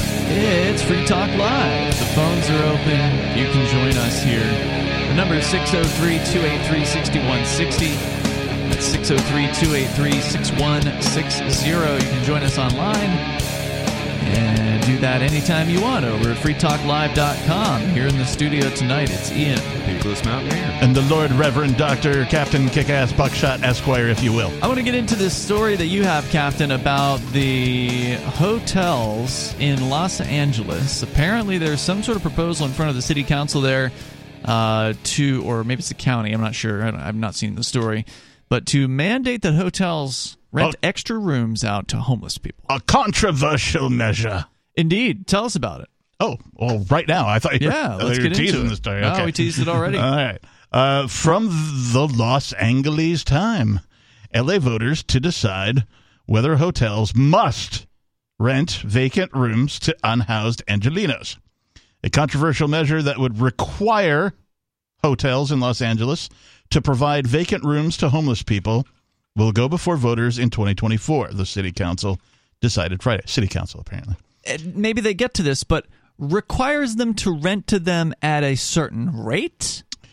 So a lot of this that was my isn't... thought is like, is the city going to pay for these extra rooms here, or are you just saying in order to have a hotel, here's what you have to do? A lot of this isn't spelled out clearly as to how it all is supposed to work. Oh, we got to pass the bill before we find out what's in it. Gotcha. But we'll find out it if we get to it. If not, I'll ad-lib it for you. Okay. The council rejected an option that would have skipped the public vote and enacted the ordinance directly. Huh.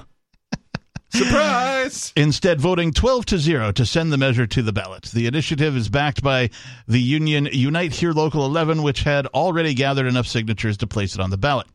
The vote came after a lengthy animated public comment session, with the majority of speakers opposing direct approval of the measure.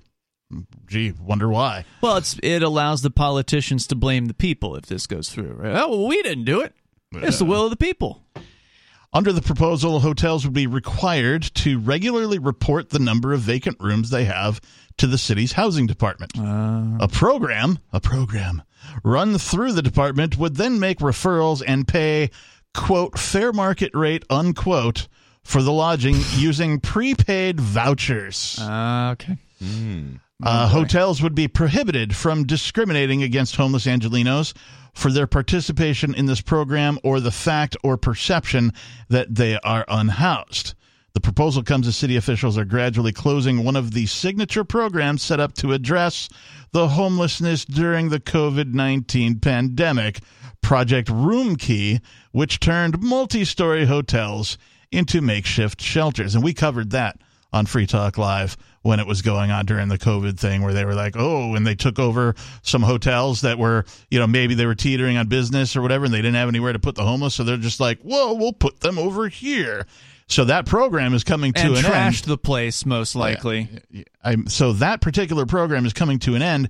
This program is going to replace that program so that nobody looks like they're kicking the homeless out on the streets. Well, and now it sounds like every hotel will be forced to participate. Yeah. Previously, it was, I don't know, was it mandatory on every hotel, or was it just hotels that were desperate for cash since they weren't allowed to even take any customers normally? I don't remember they weren't forced to, but like it was almost as if they had no choice, right? Because of the fact that they weren't allowed to. They had no other revenue. Yeah.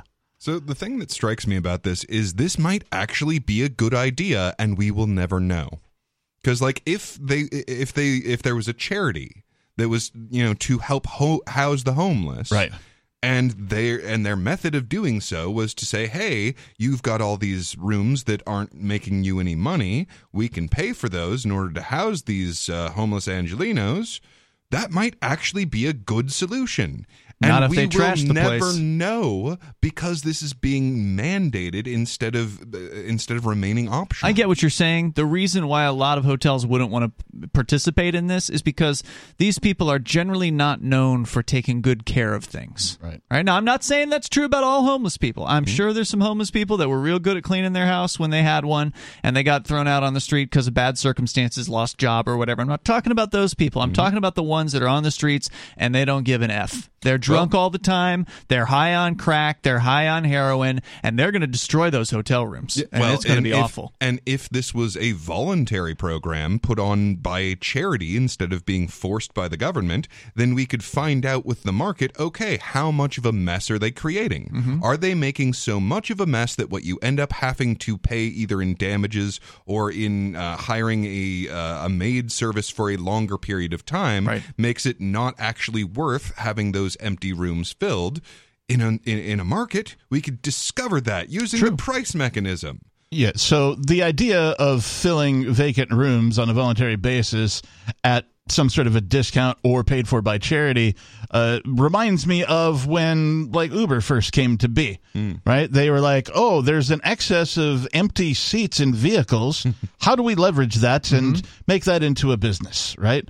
That benefits everybody, right? And it was cheap, and it almost put taxis completely out of business in some places until government stepped in. So I understand what you're saying, and I was a little taken back. You're like, this might be a good idea, and I'm like, what? And then if it were voluntary, right? Yeah, that is the caveat. Yeah. We will never know if this was a good idea or a terrible idea because we're going to keep doing it or not doing it regardless of the effect. Yeah. The proposed program has no designated source of funding and would be contingent on funding being secured by July 1st, 2023, according to a report from the Los Angeles City Attorney's Office. Well, they'll figure that out. They'll raise taxes. Yeah, of course they will. Because the proposal's backers had gathered enough signatures to get the measure onto the ballot, the council had three options when it came up Friday: adopt it into law directly, call a special election, or place it on the ballot during the next regularly scheduled election. Under election timing rules, that would be March 5th, 2024, the primary. Oh, wow. Okay. If approved, the proposal would also require new projects with more than 100 rooms or units to obtain a conditional use permit that would take the market demand for hotel and community impacts into consideration. A new license. Come again? A new license. For all new hotels. If this thing is approved, the proposal would also require new projects, new hotels, with more than 100 rooms or units to obtain a conditional use permit that would take the market demand for hotel and community impacts into consideration. I don't even know what all that means. Yeah, it just means that it just means that there's going to be, they have to establish more bureaucrats to determine what the market demand for hotel and community impact is to hotels with more than 100 rooms. Gotcha. And I'm thinking so that's how they're denied based on there's already too many hotels in this area or something like that. Right. Hold on, let me hire a bunch of my friends first.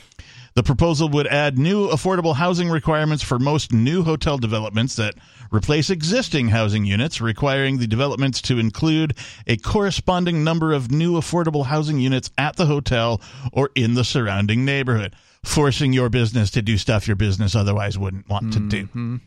Many hotel owners and operators spoke vehemently against the proposal, arguing that it would unfairly burden hotels and hurt their ability to do business. I just wouldn't open a hotel in Los Angeles. No, the hell with that. No way. I can't think of anything that I would do in Los Angeles. Yeah, I mean, that's a fact, and especially business-wise. I mean, dear Lord, it is nearly impossible to functionally run any part of the economy in a stifled area like that. Why don't the people who signed this petition, because they said there was a petition that a bunch of people signed saying, well, we want to mandate hotels do this. If they really wanted to help homeless people, they'd buy one of those hotels, because I'm sure somebody in the hotel business is like, I want out of this place. I mean, all the stupid regulations they got to deal with. Sure, I'll sell it to you. Here you go. See ya. I'm retiring, or I'm going to go open a hotel in Utah or something like that. And buy your own hotel and turn it into a homeless shelter. Well, how are they supposed to pay the land taxes then? Well, maybe they could get the city to waive the taxes, since they're so in favor of helping homeless people. And look, I'm not against helping homeless people. I donate to the local homeless shelter here, and it's a privately run shelter here in Keene, New Hampshire. So let's see them do it themselves. Yeah. Direct action is always the way, instead of forcing other people to do what you want. I can't imagine being the maid at one of these hotels and having to clean up. I mean, it's bad enough having to clean up after normal customers, I'm sure. But somebody who is, people who are known for just peeing in the streets and doing all kinds of drugs, it's going to be ugly. There's more coming up here. This is Free Talk Live.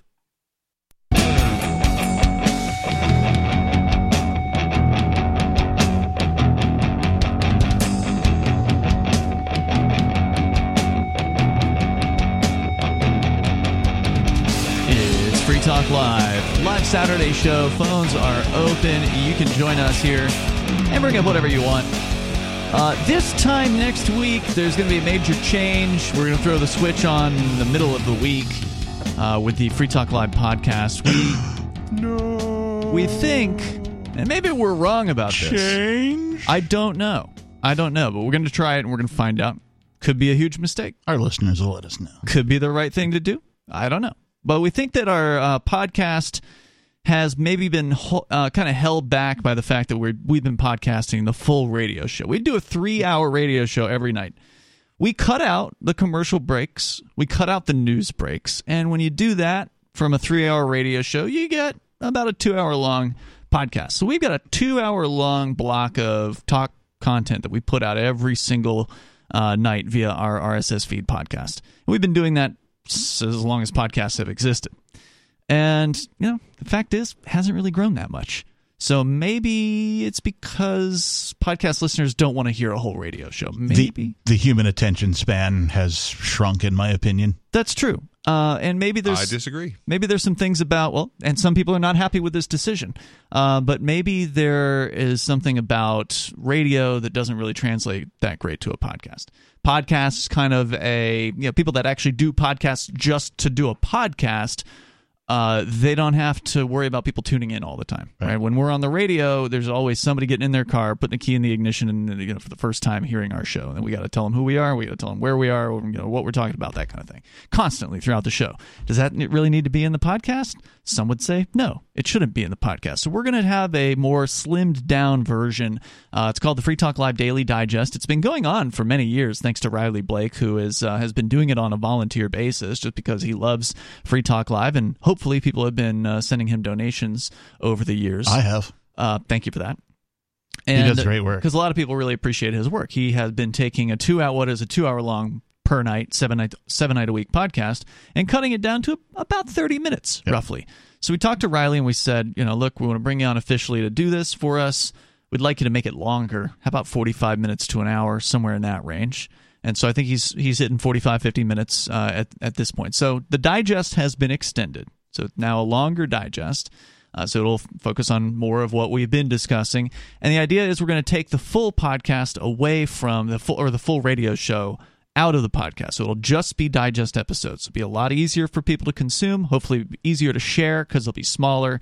You're not asking somebody to listen to a full 2-hour-long show. Right, I believe in the industry they call that more digestible. Hopefully he'll be able to pick out the best parts of the show, which I believe he does.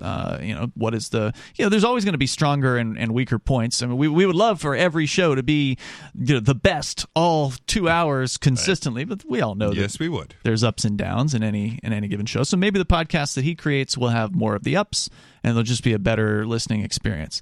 And the idea is that maybe if more people share that and they like that better, maybe more people will listen to it. So... or maybe we'll be completely wrong. So in terms of the timing, we will F around and find out? We're going to find out. Yeah. It's a pretty serious thing. I wouldn't call it effing around. I mean, we're making a serious change.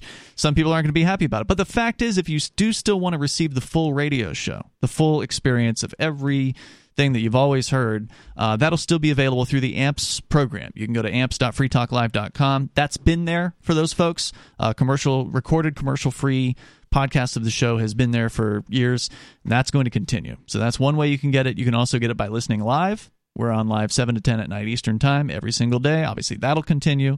We also have a live stream that you can listen to that plays the latest show back 21 hours a day, and then the other 3 is the live show. So that's there for you. You can tune into that and just kind of needle drop into the show anytime you want. And then, of course, there's the Odyssey channel, which has archives of all of our shows in video format. Obviously, those have the commercial breaks included in them, but you can skip those. Whatever. Yep. So you can go to video.freetalklive.com. So it's not like you won't have ways to get the full radio show. And related to that, if as long as you don't have an iPhone, I think the library app will also work because what I'm used to doing is downloading the podcast and then I'll usually play it at double speed because I'm accustomed to your voices enough that I can pick them up easily. Yeah. And that one lets you, takes a little more space, but you still have the ability to download the full episode and then play it back at double speed. The video even. Yeah. Oh, that's cool. I didn't know that feature was there. That's good to know. So that's happening this coming week. Just wanted to give you guys a heads up about it. I'll be posting about it at freetalklive.com, all the details and the links that you'll need to, to continue with whatever your preferred listening habits are. And hopefully you'll like the changes. And if you don't like it, well, join the AMPS program. We'd appreciate your support that way. All right, let's go to Jill. She's on the line in Virginia. You're on Free Talk Live. Go ahead, Jill.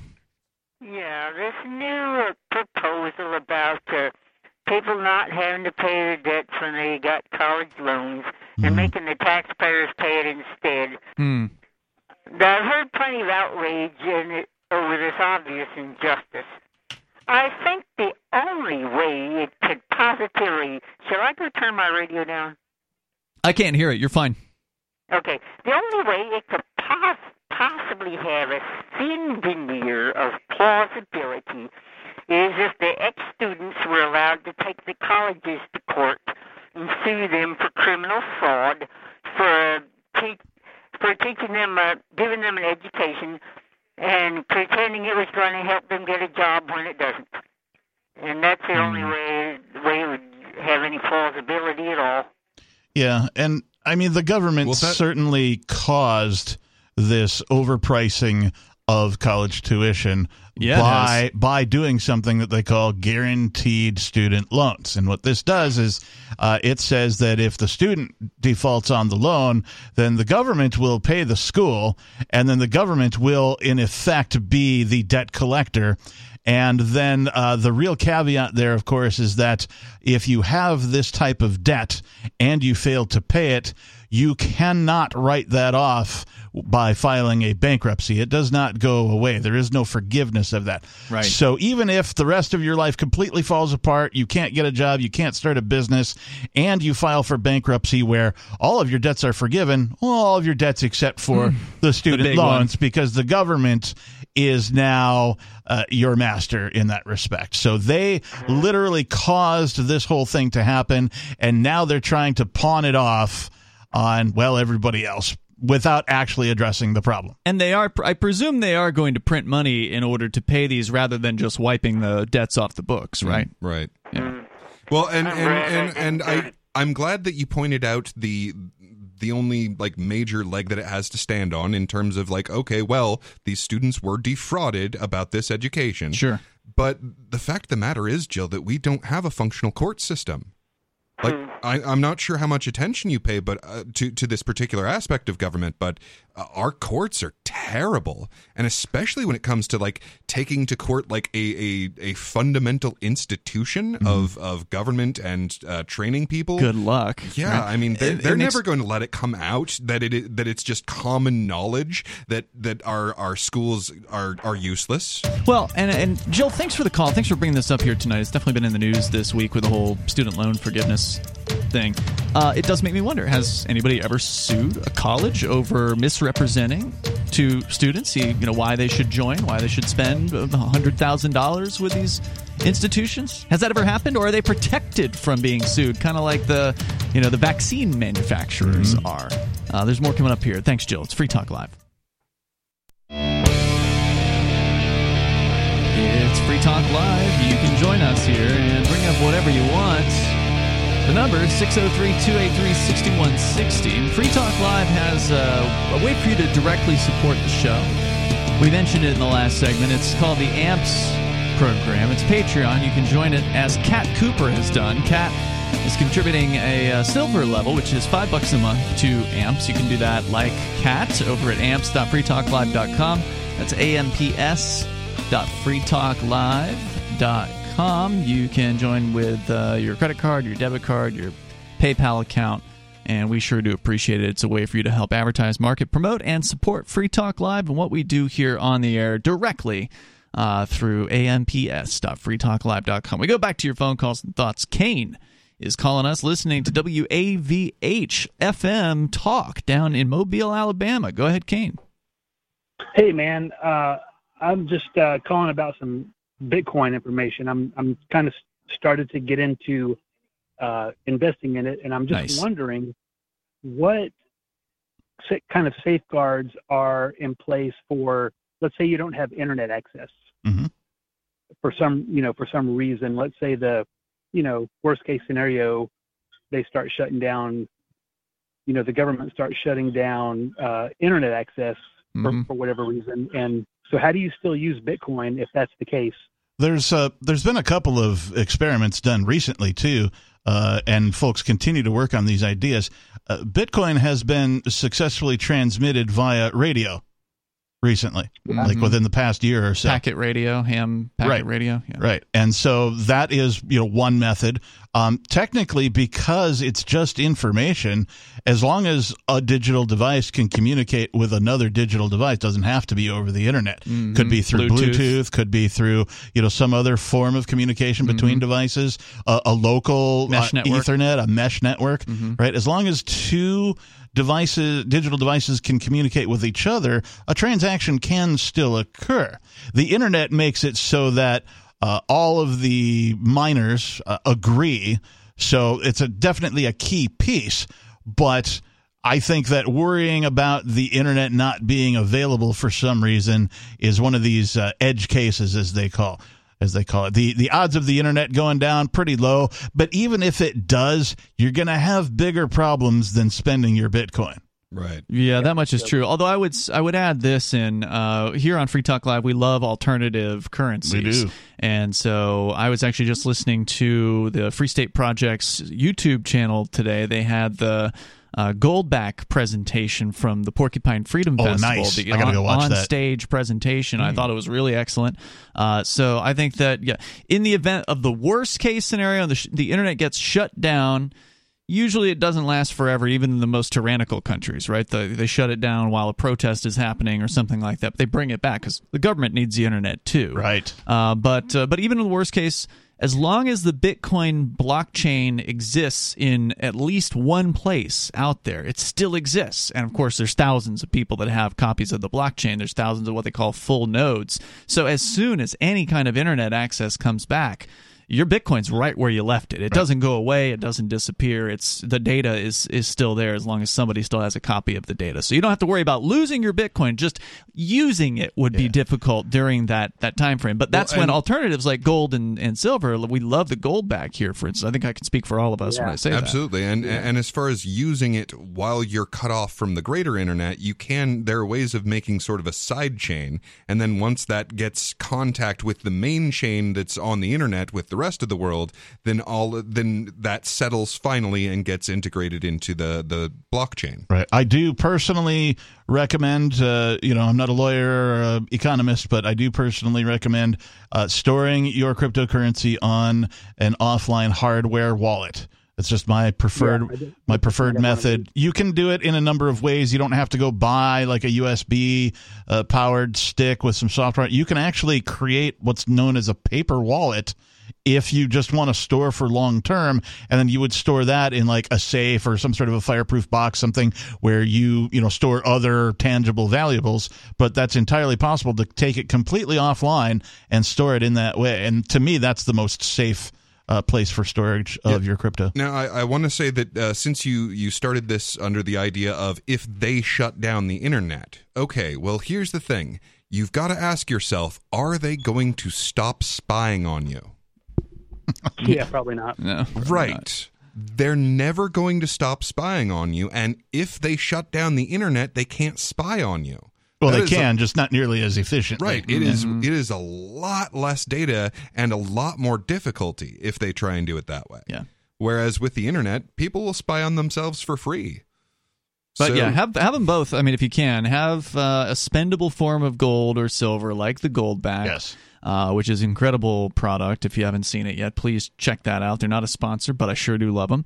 And having that and having cryptocurrency as well, they're two very complementary things. They both accomplish different things, and they both do a better job in a lot of cases than the other at those different things. Yeah, as far as using Goldbacks just for convenience sake in person is great. There's nothing like it. Right. It's so awesome. Now, I love it. As far as like, there just won't be any access to the internet, the grid will be down. Okay, look, if the grid goes down, I think the currency will be bullets. So again, like you have way bigger problems than a lack of access to your Bitcoin if the grid has gone down. Kane, anything else you want to share? Man, that's some excellent information. I really appreciate some tutorials on that. Thanks, dude. Appreciate hearing from you tonight. Thanks for the call. We continue here. We're going to go to Abel, his brother. No, we're going to David in New Mexico. David, you're on Free Talk Live. Yes, this Generation Justice blog has turned out to be a good template for doing some accountability auditing of our government. One small branch of our government being a state judicial, and one judge in particular, in attempting to find things to keep one accountable, keep judges accountable with. There's good information in here, and I'm taking it basically one sentence at a time. So this week we'll move on to this is talking about it's generationjustice.org/blog_post John Romero Judge John, and the title is Judge is What I Do, John is Who I Am is the title of the blog. And in the section entitled The Calling, says that sitting in a lunchroom of a retail store, which is there's a piece of information right there. So at least once in Judge John J. Romero's life, he apparently, although it does not say what he was doing in the lunchroom of a retail store, we're going to give him credit that he probably worked there. So at least once in his life, this judge had a something productive. Yeah. Yeah. Everything else in this man's career, from out of college to retirement, appears to have been government jobs. As I cited, he was an air traffic controller where he was fired for insubordination. And then he was, I'm sorry, I guess I have to retract what I just said. He was a lawyer. He was a family lawyer for, I think it was 18 years. So technically he was not employed by the government, but disagree. All of his revenue, being a family court attorney, all of his income came because the government existed. Because if the courts weren't ordering that people appear in court, they wouldn't be hiring lawyers and wouldn't be spending in today's dollars, an average of $150 an hour, and that's discounted rates in order to be represented. So I'm going to count that as a government job. I would agree. Private. Yeah. Is there a section where it says, I am judge? Does it also say I am parasite? Not in so many words, but it can be. Right. It can be implied. It can be implied. Well, I mean, that is definitely what these people are, and that is John what all. Is my name. Judge is what I do. Parasite is what my nature is. There you go. Yeah. That is what all of these government bureaucrats are. They are parasites, because if their services were actually valuable, then people would pay for them in an open marketplace. And we're not just saying that. Like, the evidence bears that out. They are parasites. They literally live off of everybody else. Thank you for the call tonight, David. Appreciate it. The number here is 603-283-6160. We got time for you if you want to jump into the show in the remaining moments. And then coming up at about a half an hour after the radio show ends, 10:30 Eastern Time, you can join the Beard Talk Live on watch.freetalklive.com.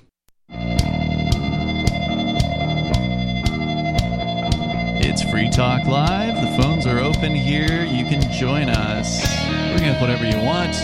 The number is 603-283-6160. That's 603-283-6160. Live Saturday show. Join us online anytime you want over at freetalklive.com and enjoy the features we have there. You can interact with other Free Talk Live listeners on our chat server. Go to chat.freetalklive.com. You can interact with a bunch of trolls, too, because we got a lot of those there. Sometimes they're a lot of fun. No. If you appreciate a good troll, then you'll have a good time with them. Chat.freetalklive.com gives you the instructions on how to get involved. We go to the phones to your calls and thoughts. Let's talk first to Lee. He's listening in Florida to WNDB in Daytona Beach. Go ahead, Lee. Hey, how you guys doing? Hey, what's on your mind? First-time listener. Great show. Oh, welcome. Sitting outside the Speedway up here waiting for the race to start tomorrow morning. Vroom, vroom. Wow, you get an early start there. Yeah, well, it was supposed to run tonight, but it got rain delayed. What's the race, like a NASCAR thing or something?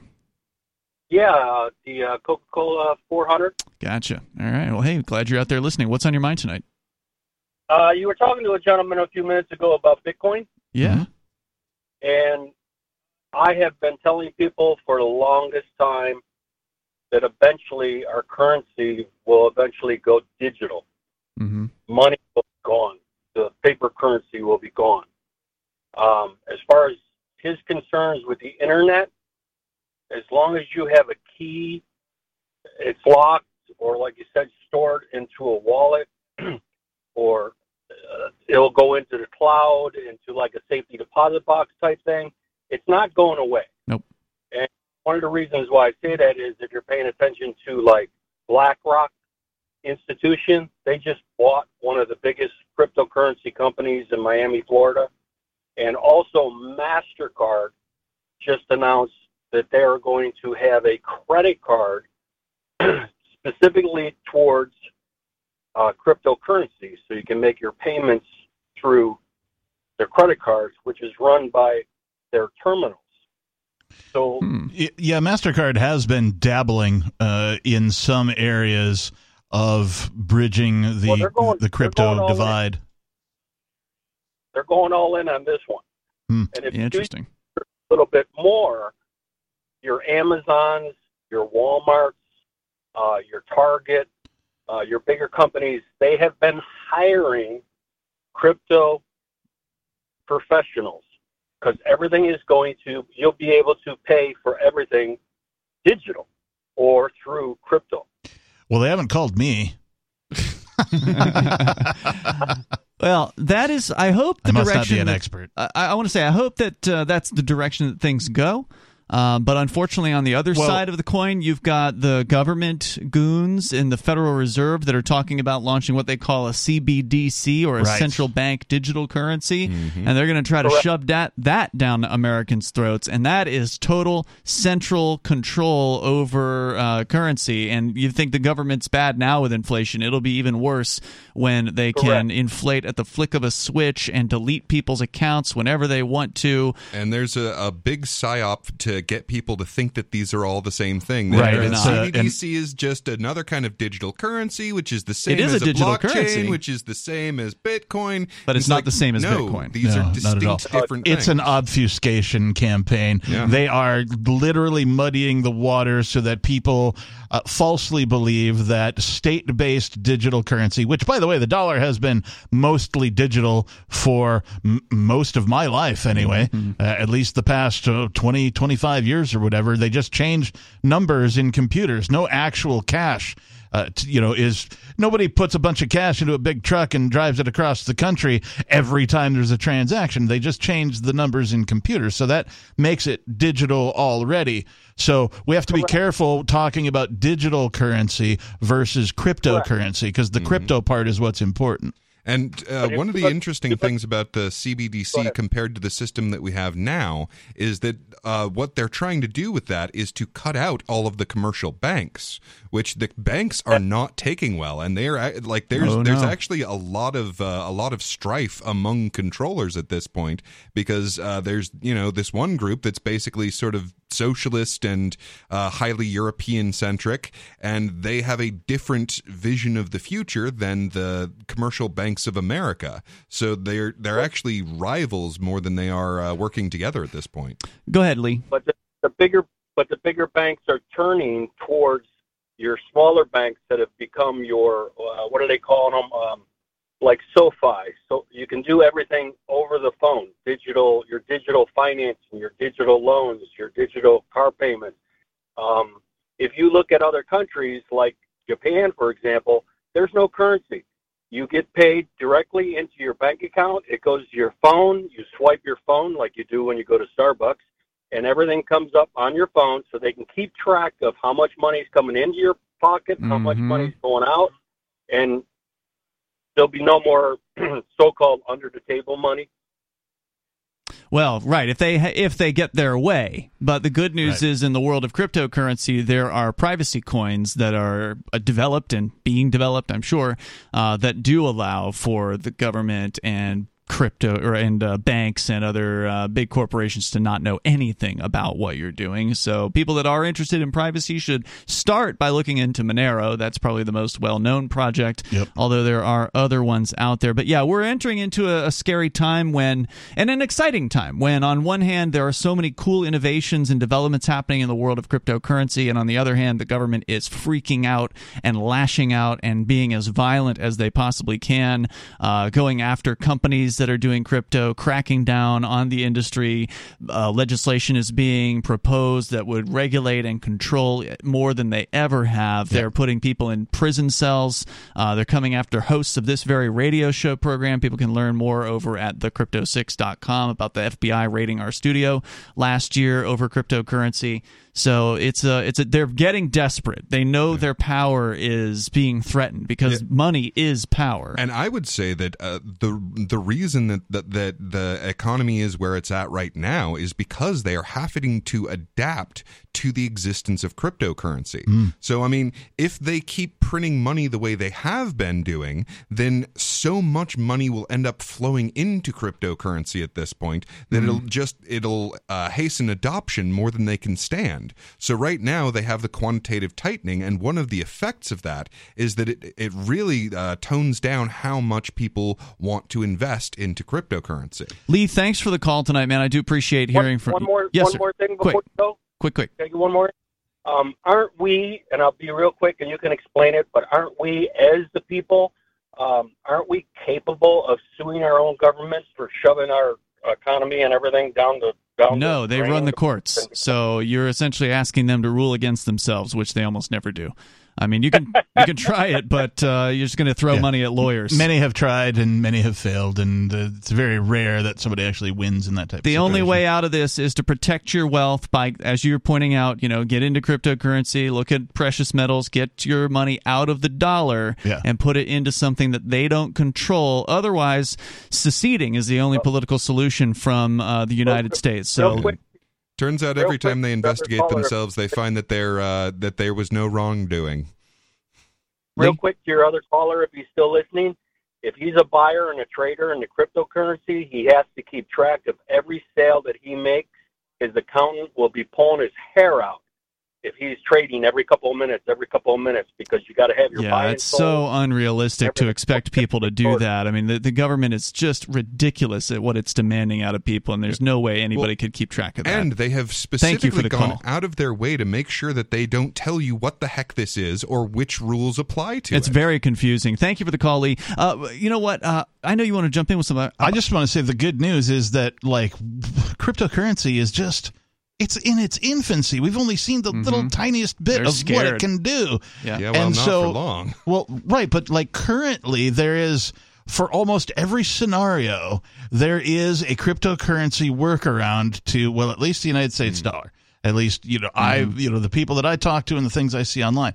So the cryptocurrency itself has the capability to replace banks in their entirety. So instead of just having a currency in your wallet, you have all of the functions of a bank on your phone in your name, just for you. I definitely wanted to hear about the whole Jackson Hole thing. I see nobody walking in the room here tonight. Maybe y'all are going to cover it tonight. I don't know what you guys have planned for Beard Talk Live, but for those of you out there that want to hear more conversation without FCC regulations, without any of those government rules as far as what we can and can't say, that's coming up a little bit later, about 10:30 Eastern Time. You guys are going to kick off another episode of Beard Talk Live.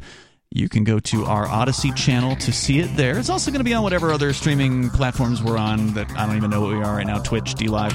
But the best place to see it probably is watch.freetalklive.com. Watch.freetalklive.com will take you right to the streaming page. Be there at 10:30 Eastern Time, and Beard Talk Live will take over at that time. We'll see you tomorrow night, otherwise, on broadcast radio and online anytime. You can join us at freetalklive.com. Have a great weekend. Free Talk Live, Mark Edge here at Freedom Fest. I grabbed one of my favorite people to talk to, Ben Swann, hardest working man on the internet. Ben, thanks for being on Free Talk Live. Mark, it is great to be here with you again. So good to be here. Ben, I want to tell people who you are because I think your story is one of the most fascinating ones in the liberty movement. You were, I'm going to call you ordinary, you were a reporter, and you were out on the streets of El Paso and Ciudad Juarez in Texas. You were, frontline drug war, just taking a look at what's happening. And then the Ron Paul campaign. First off, you're brave in the way that the bravest of reporters are, and I really respect that about you. Second, Ron Paul comes along and you start investigating him as a reporter would from unbiased, and you begin uncovering that this guy's doing something different than everybody else. Yeah, exactly right. And I think what was so surprising to me about him is that Ron Paul, because I didn't know much about him when I first started reporting on him. I was only reporting because I was working in Ohio, the swing state of swing states, and every presidential candidate in 2012 was coming through, Republican candidates and Obama himself coming through. And so I'm just reporting on these guys, and when I covered Ron Paul, I didn't even know much about him when I covered him. The name of the story, the title of the story was, "What's so wrong with Ron Paul?" Right? Why does this guy not get any attention? When I completed that report, I didn't necessarily like him any better or worse than I had when I started. I still didn't know much about him. It was just the facts of who he was. It was the fact that the next day I had thousands of people reaching out to me saying, thank you for talking about this guy that no one will talk about. And I was like, okay, sure, you're welcome. But then I also noticed they all had, on their Facebook profiles, they all had these black bands across their eyes. And I said, well, so what's this about? Because this looks a little freaky, right? And people started writing back and saying, no, it's called the Black This Out movement because he's being blacked out by the media. Well, everybody thinks that about their candidate, right? Right. Everybody does think that about their candidate. And what you'll find is that the little guys running for Congress that are getting little attention also generally have a small group of people that are supporting them. But what you never find, what's never happened is the way that with Ron Paul had huge support, deep and robust support, but still the news organizations, and you're not national news. You're in Ohio. You're a guy, just what's going on here? And you're investigating in the way that you were trained. Absolutely. And when, as you said, there's a passionate group of people behind you. They're all for you. But all of a sudden they start saying, well, we're so glad you'll talk about him because the rest of the media won't, even though he's polling so well. Now, that was a surprise to me. And I was like, well, Ron Paul's not necessarily polling so well. Is he? Check the polls. So I went and checked the polls, as a reporter would. And what I found was, actually, the guy's polling second in Iowa, right? He's polling first in New Hampshire. Why is he doing so well? Well, wait a minute. And if he's doing so well, they were saying, but the media is leaving his name out of polls when they report it. I was working for a Fox station at the time. I watched Fox every day in our newsroom because we're a Fox affiliate. And I'm watching, and the very next day, I remember there was a poll about Iowa. And it showed number 1 in Iowa polling was Rick Santorum. And number 3 was Mitt Romney. And I was like, wait a minute. They don't have a number 2. And they didn't lie about it. They didn't say there was a number 2. They simply left the name out, and they left the number out. It was 1 and then 3, and they kept everyone else all the way down to 10, but no number 2. And so that was surprising to me. So then the next question as a journalist was, so what does this guy actually say that gets so much attention? What is making the media, if that is true, so resistant to him? So I began to look into that, and that's when I found, okay, he's anti-war. He's anti-Federal Reserve. He believes that, oh my gosh, that the war on terror could also be partly as a result of blowback because of things we're doing in other places. So these were all new concepts to me, quite candidly. And so a lot of my awakening happened just trying to cover this guy in this so-called liberty movement that was out there that was saying there's another way to think about things than the way the media has allowed you to think. So here's what I don't know is now you were in Ohio, and then somehow you ended up moving to another state, and I can't remember what it was, for another job. Were you fired? Were you pushed out? What happened? Was it because of your reporting on Ron Paul? It wasn't just Ron Paul. So what wound up happening was I was doing a segment called Reality Check in Ohio. It had grown to unbelievable proportions. We were being watched in 140 countries around the world. This is a local Fox affiliate in Cincinnati. And it wasn't just Ron Paul stories, but we just began to cover things differently. We were looking at what was going on in the war on terror. We were talking about what was happening in Syria. We were a local TV station talking about the fact that the U.S. was funding Al-Qaeda in Syria, right? And so, which, by the way, in 2012, almost no one was saying. Turns out it was absolutely true. And so what we found was there was this enormous appetite for news that we were putting out that others weren't. We wound up going from being a last place station in Cincinnati to the number 1 newscast, largest audience, and in all the key demographics. So it should have been party time, right? And instead, I found myself constantly in arguments with my news managers who would call me into a conference room, 6, 7 of them on one side of a table and me by myself on the other side, telling me, we don't want to talk about this, we don't want to talk about this, like going down a list of all the subjects. And so we got to a point where it was just kind of hit an impasse, and I said, look, my contract's up at the end of the year. I want you to go ahead and let me out now. And they said yes, and so we parted ways. Well, it just shows that they didn't care about what position they were in. I mean, they weren't actually about ratings, and that's, who knows why. I don't even want to get into that. So you ended up in another station, but that was relatively short-lived too. Was that because you were a phenom on the internet, or could they not handle it either? No, it was both things. In 2016. We had done really well on YouTube, but in 2015, 2016, I was doing the same segment, Reality Check, in Atlanta, right? They buried it during the middle of the 5 p.m. newscast is the only place they would allow it to air. And yet in 2016, we did 200 million video views on Facebook video.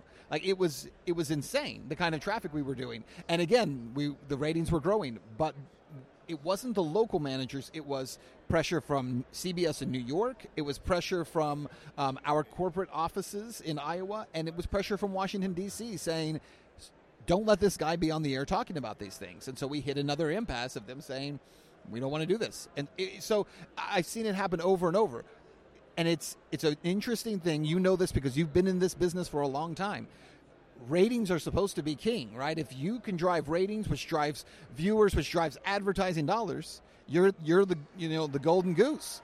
And instead, we don't care that we're getting ratings. We don't care that we've got these advertising dollars because there are people at the top who are uncomfortable with what you're saying. Therefore, we'd rather let you go. The funny thing is there's a certain amount of arrogance because every time I've been at one of these stations, they have believed, well, you've already brought in enough people, so when we let you go, we'll retain those people.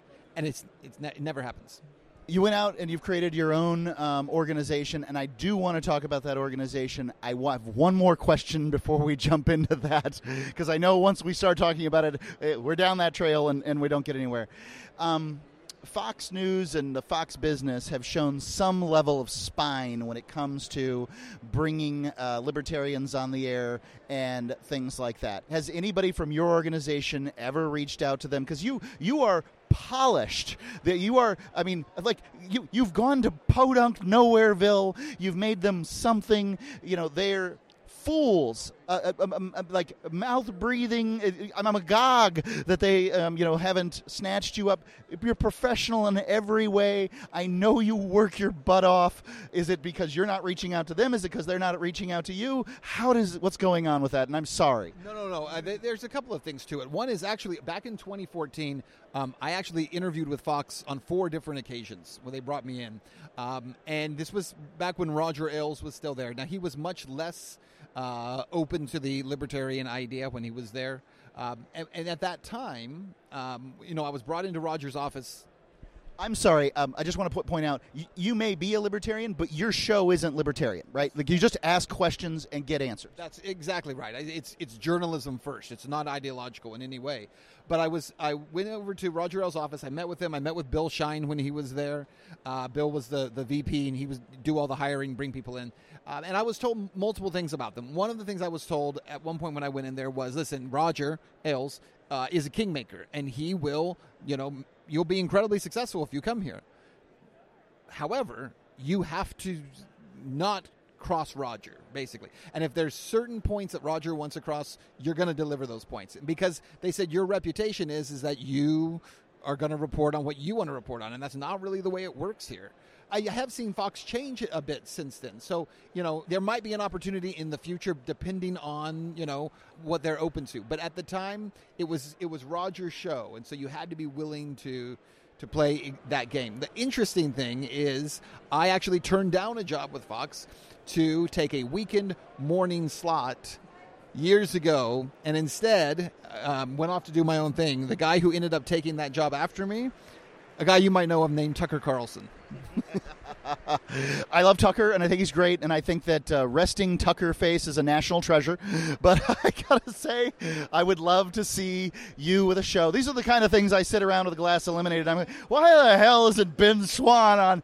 What is going on here? So anyway, I thank you for humoring me, my questions, and I can tell that very authentic answers. Tell me about your new organization, Sovereign. Yeah, absolutely. So Sovereign is our new social media platform. Folks can check it out. It's very similar to Facebook in terms of the way that it's been built out, in terms of the user experience. There's a news feed when you sign up. You'll have a news feed. You can follow creators. You can share content there. We have a circles feature, very similar to Facebook groups, that allows you to have a live chat, interact within your group, and invite people into that, specifically on certain subject matter if you want to create a group for that. We have the world's most secure private messenger being launched in September, video chat being launched in September. The best thing about what we do, though, is it's all blockchain-based. So we are not relying on anything from Silicon Valley. No AWS for our servers, no IBM for our servers, no Apple or Google Play stores, no app stores at all. The beauty of what we're building is that everything is outside of Silicon Valley, and it's all built on the blockchain so that it's decentralized, and we have the ability to ensure that content and information that goes up on our platform is never taken down. That sounds very, very exciting, and I want Free Talk Live to be involved in that in whatever way they can. The first thing that comes up as an organization that has run its own, BBS and messaging boards and things like that is that if you allow any content, pretty soon you're allowing some awful content. What do you think about that? No, that's absolutely true. So we do have a terms of use that's a part of it. So there are certain things that are not allowed on the site, right? Obviously things like child pornography, beheading videos, terrorism videos. Your morning bowel movement. Things like that. However, and by the way, so those are issues of legality. we also do not allow pornography at all. Now, I know that there are some people who will hear this and they'll say, wait a minute, as a libertarian, free speech, that's free speech. I agree, actually. It is free speech. But I also believe this. There's no real attack on pornography in the world that prevents it from being out on the internet. If you want to find pornography, I'm pretty sure you can right now. So I don't think the porn industry needs us as much as the content creators who are being kicked off and purged from platforms need us. So we've made a decision that that's just not going to be a part of our platform. And believe me, if you need it, you can find it. I support you, and it is completely libertarian. You're allowed to create whatever community or whatever home you want to create for yourself and your family and the people that you invite over. So it's 100% libertarian to make a terms of service and enforce those. I do love activists. They amuse me. And, for instance, the male nipple cutout that you can stick over female nipples and, they can show under boob and whatever. I think it's fascinating what they do on Facebook. Good luck policing that. No, absolutely. Listen, that certainly is going to be a challenge. I think the main thing that we want, within these communities, and again, we're not sticklers of trying to be careful about everything that goes up. What we're careful about are those who want to put up content that is harmful. Right? And I know that's a term that Facebook and YouTube use all the time. Google uses this term, harmful. What does that actually mean? Well, it means, and this is a very libertarian principle, right? That you're either harming someone else's life or you are taking their things, right? So we're not going to take anything from anyone. In terms of harming people, look, if you're posting child pornography, you're harming people. If you are posting beheading videos and terrorism incitement videos, you're harming people. Beyond that, though, one of the other things that makes us very different is we're actually creating a constitution within our site that actually enforces the rights of the user. So it's not just what you can't do, it's what you can do. So our users will actually have rights on our site, unlike Facebook. We don't see it as, we're a private company, we can do whatever we want. We think that from the beginning, we need to lay out exactly what we can and cannot do, what our moderators can and cannot do. And so part of being on the blockchain means that we create a system within our moderators where it's actually posted online and in public. Every decision they make, every piece of video they take down, and our users actually have the ability to, they will in the future, be able to elect the moderators. So they would choose the moderators, and if a moderator is violating the Constitution or the rights of the users, they can be removed by the user base, as opposed to, some nameless, faceless guy in Ghana who's sitting there and putting stuff up or removing posts and no one has control over it. That's what I love about it is that in many cases these things are defined by the rules of the things you can't do, but it should be defined as the rules of the things you can do. And I love you for what you're doing over there at Sovren. Tell people how they can go find it and find out more. Yeah, absolutely. So you go to Sovren, SOVREN, Sovren.media. It's not a .com, .media. You can check us out there. You can sign up for an account. Right now, the only people who can post video are approved content creators. So, Mark, you would be one of those. Free Talk Live would be one of those. So you got to let us know. We'll get you guys set up with your official account. Very soon, it'll be open to everyone. The only reason we've done that was to slow it down in the beginning from all the inauthentic behavior, where they're going to flood you with a whole bunch of neo-Nazi stuff in the beginning to try to discredit you like they did to Gab. So we're trying to prevent that in the beginning. But certainly, you can go there and you can follow content creators now, and you can create a circle now and start working within your communities. Very exciting. Ben Swan, thank you. We think podcasting our full radio show has been holding us back. Most podcasts aren't 2 hours long per show, and the constant resetting we do for radio might be turning off podcast listeners. Riley's Daily Digests have been going for years, so we're going to lengthen them and make them our official podcast starting September 1st. If you subscribe to the Daily Digest or full episode RSS feeds, please resubscribe to the main FTL podcast feed, which you can find at feeds.freetalklive.com. The other feeds rely on a third-party service, and though they'll continue, we can't be sure how long they'll stay online. If you still want the entire radio show, you can listen live every night from 7 to 10 Eastern at freetalklive.com. Full video archives are at video.freetalklive.com, or tune into our 24/7 stream for the latest show at listen.freetalklive.com. FTL Amps will continue to receive the full radio show with no commercials via podcast through Patreon, so please join amps.freetalklive.com for just $5 a month.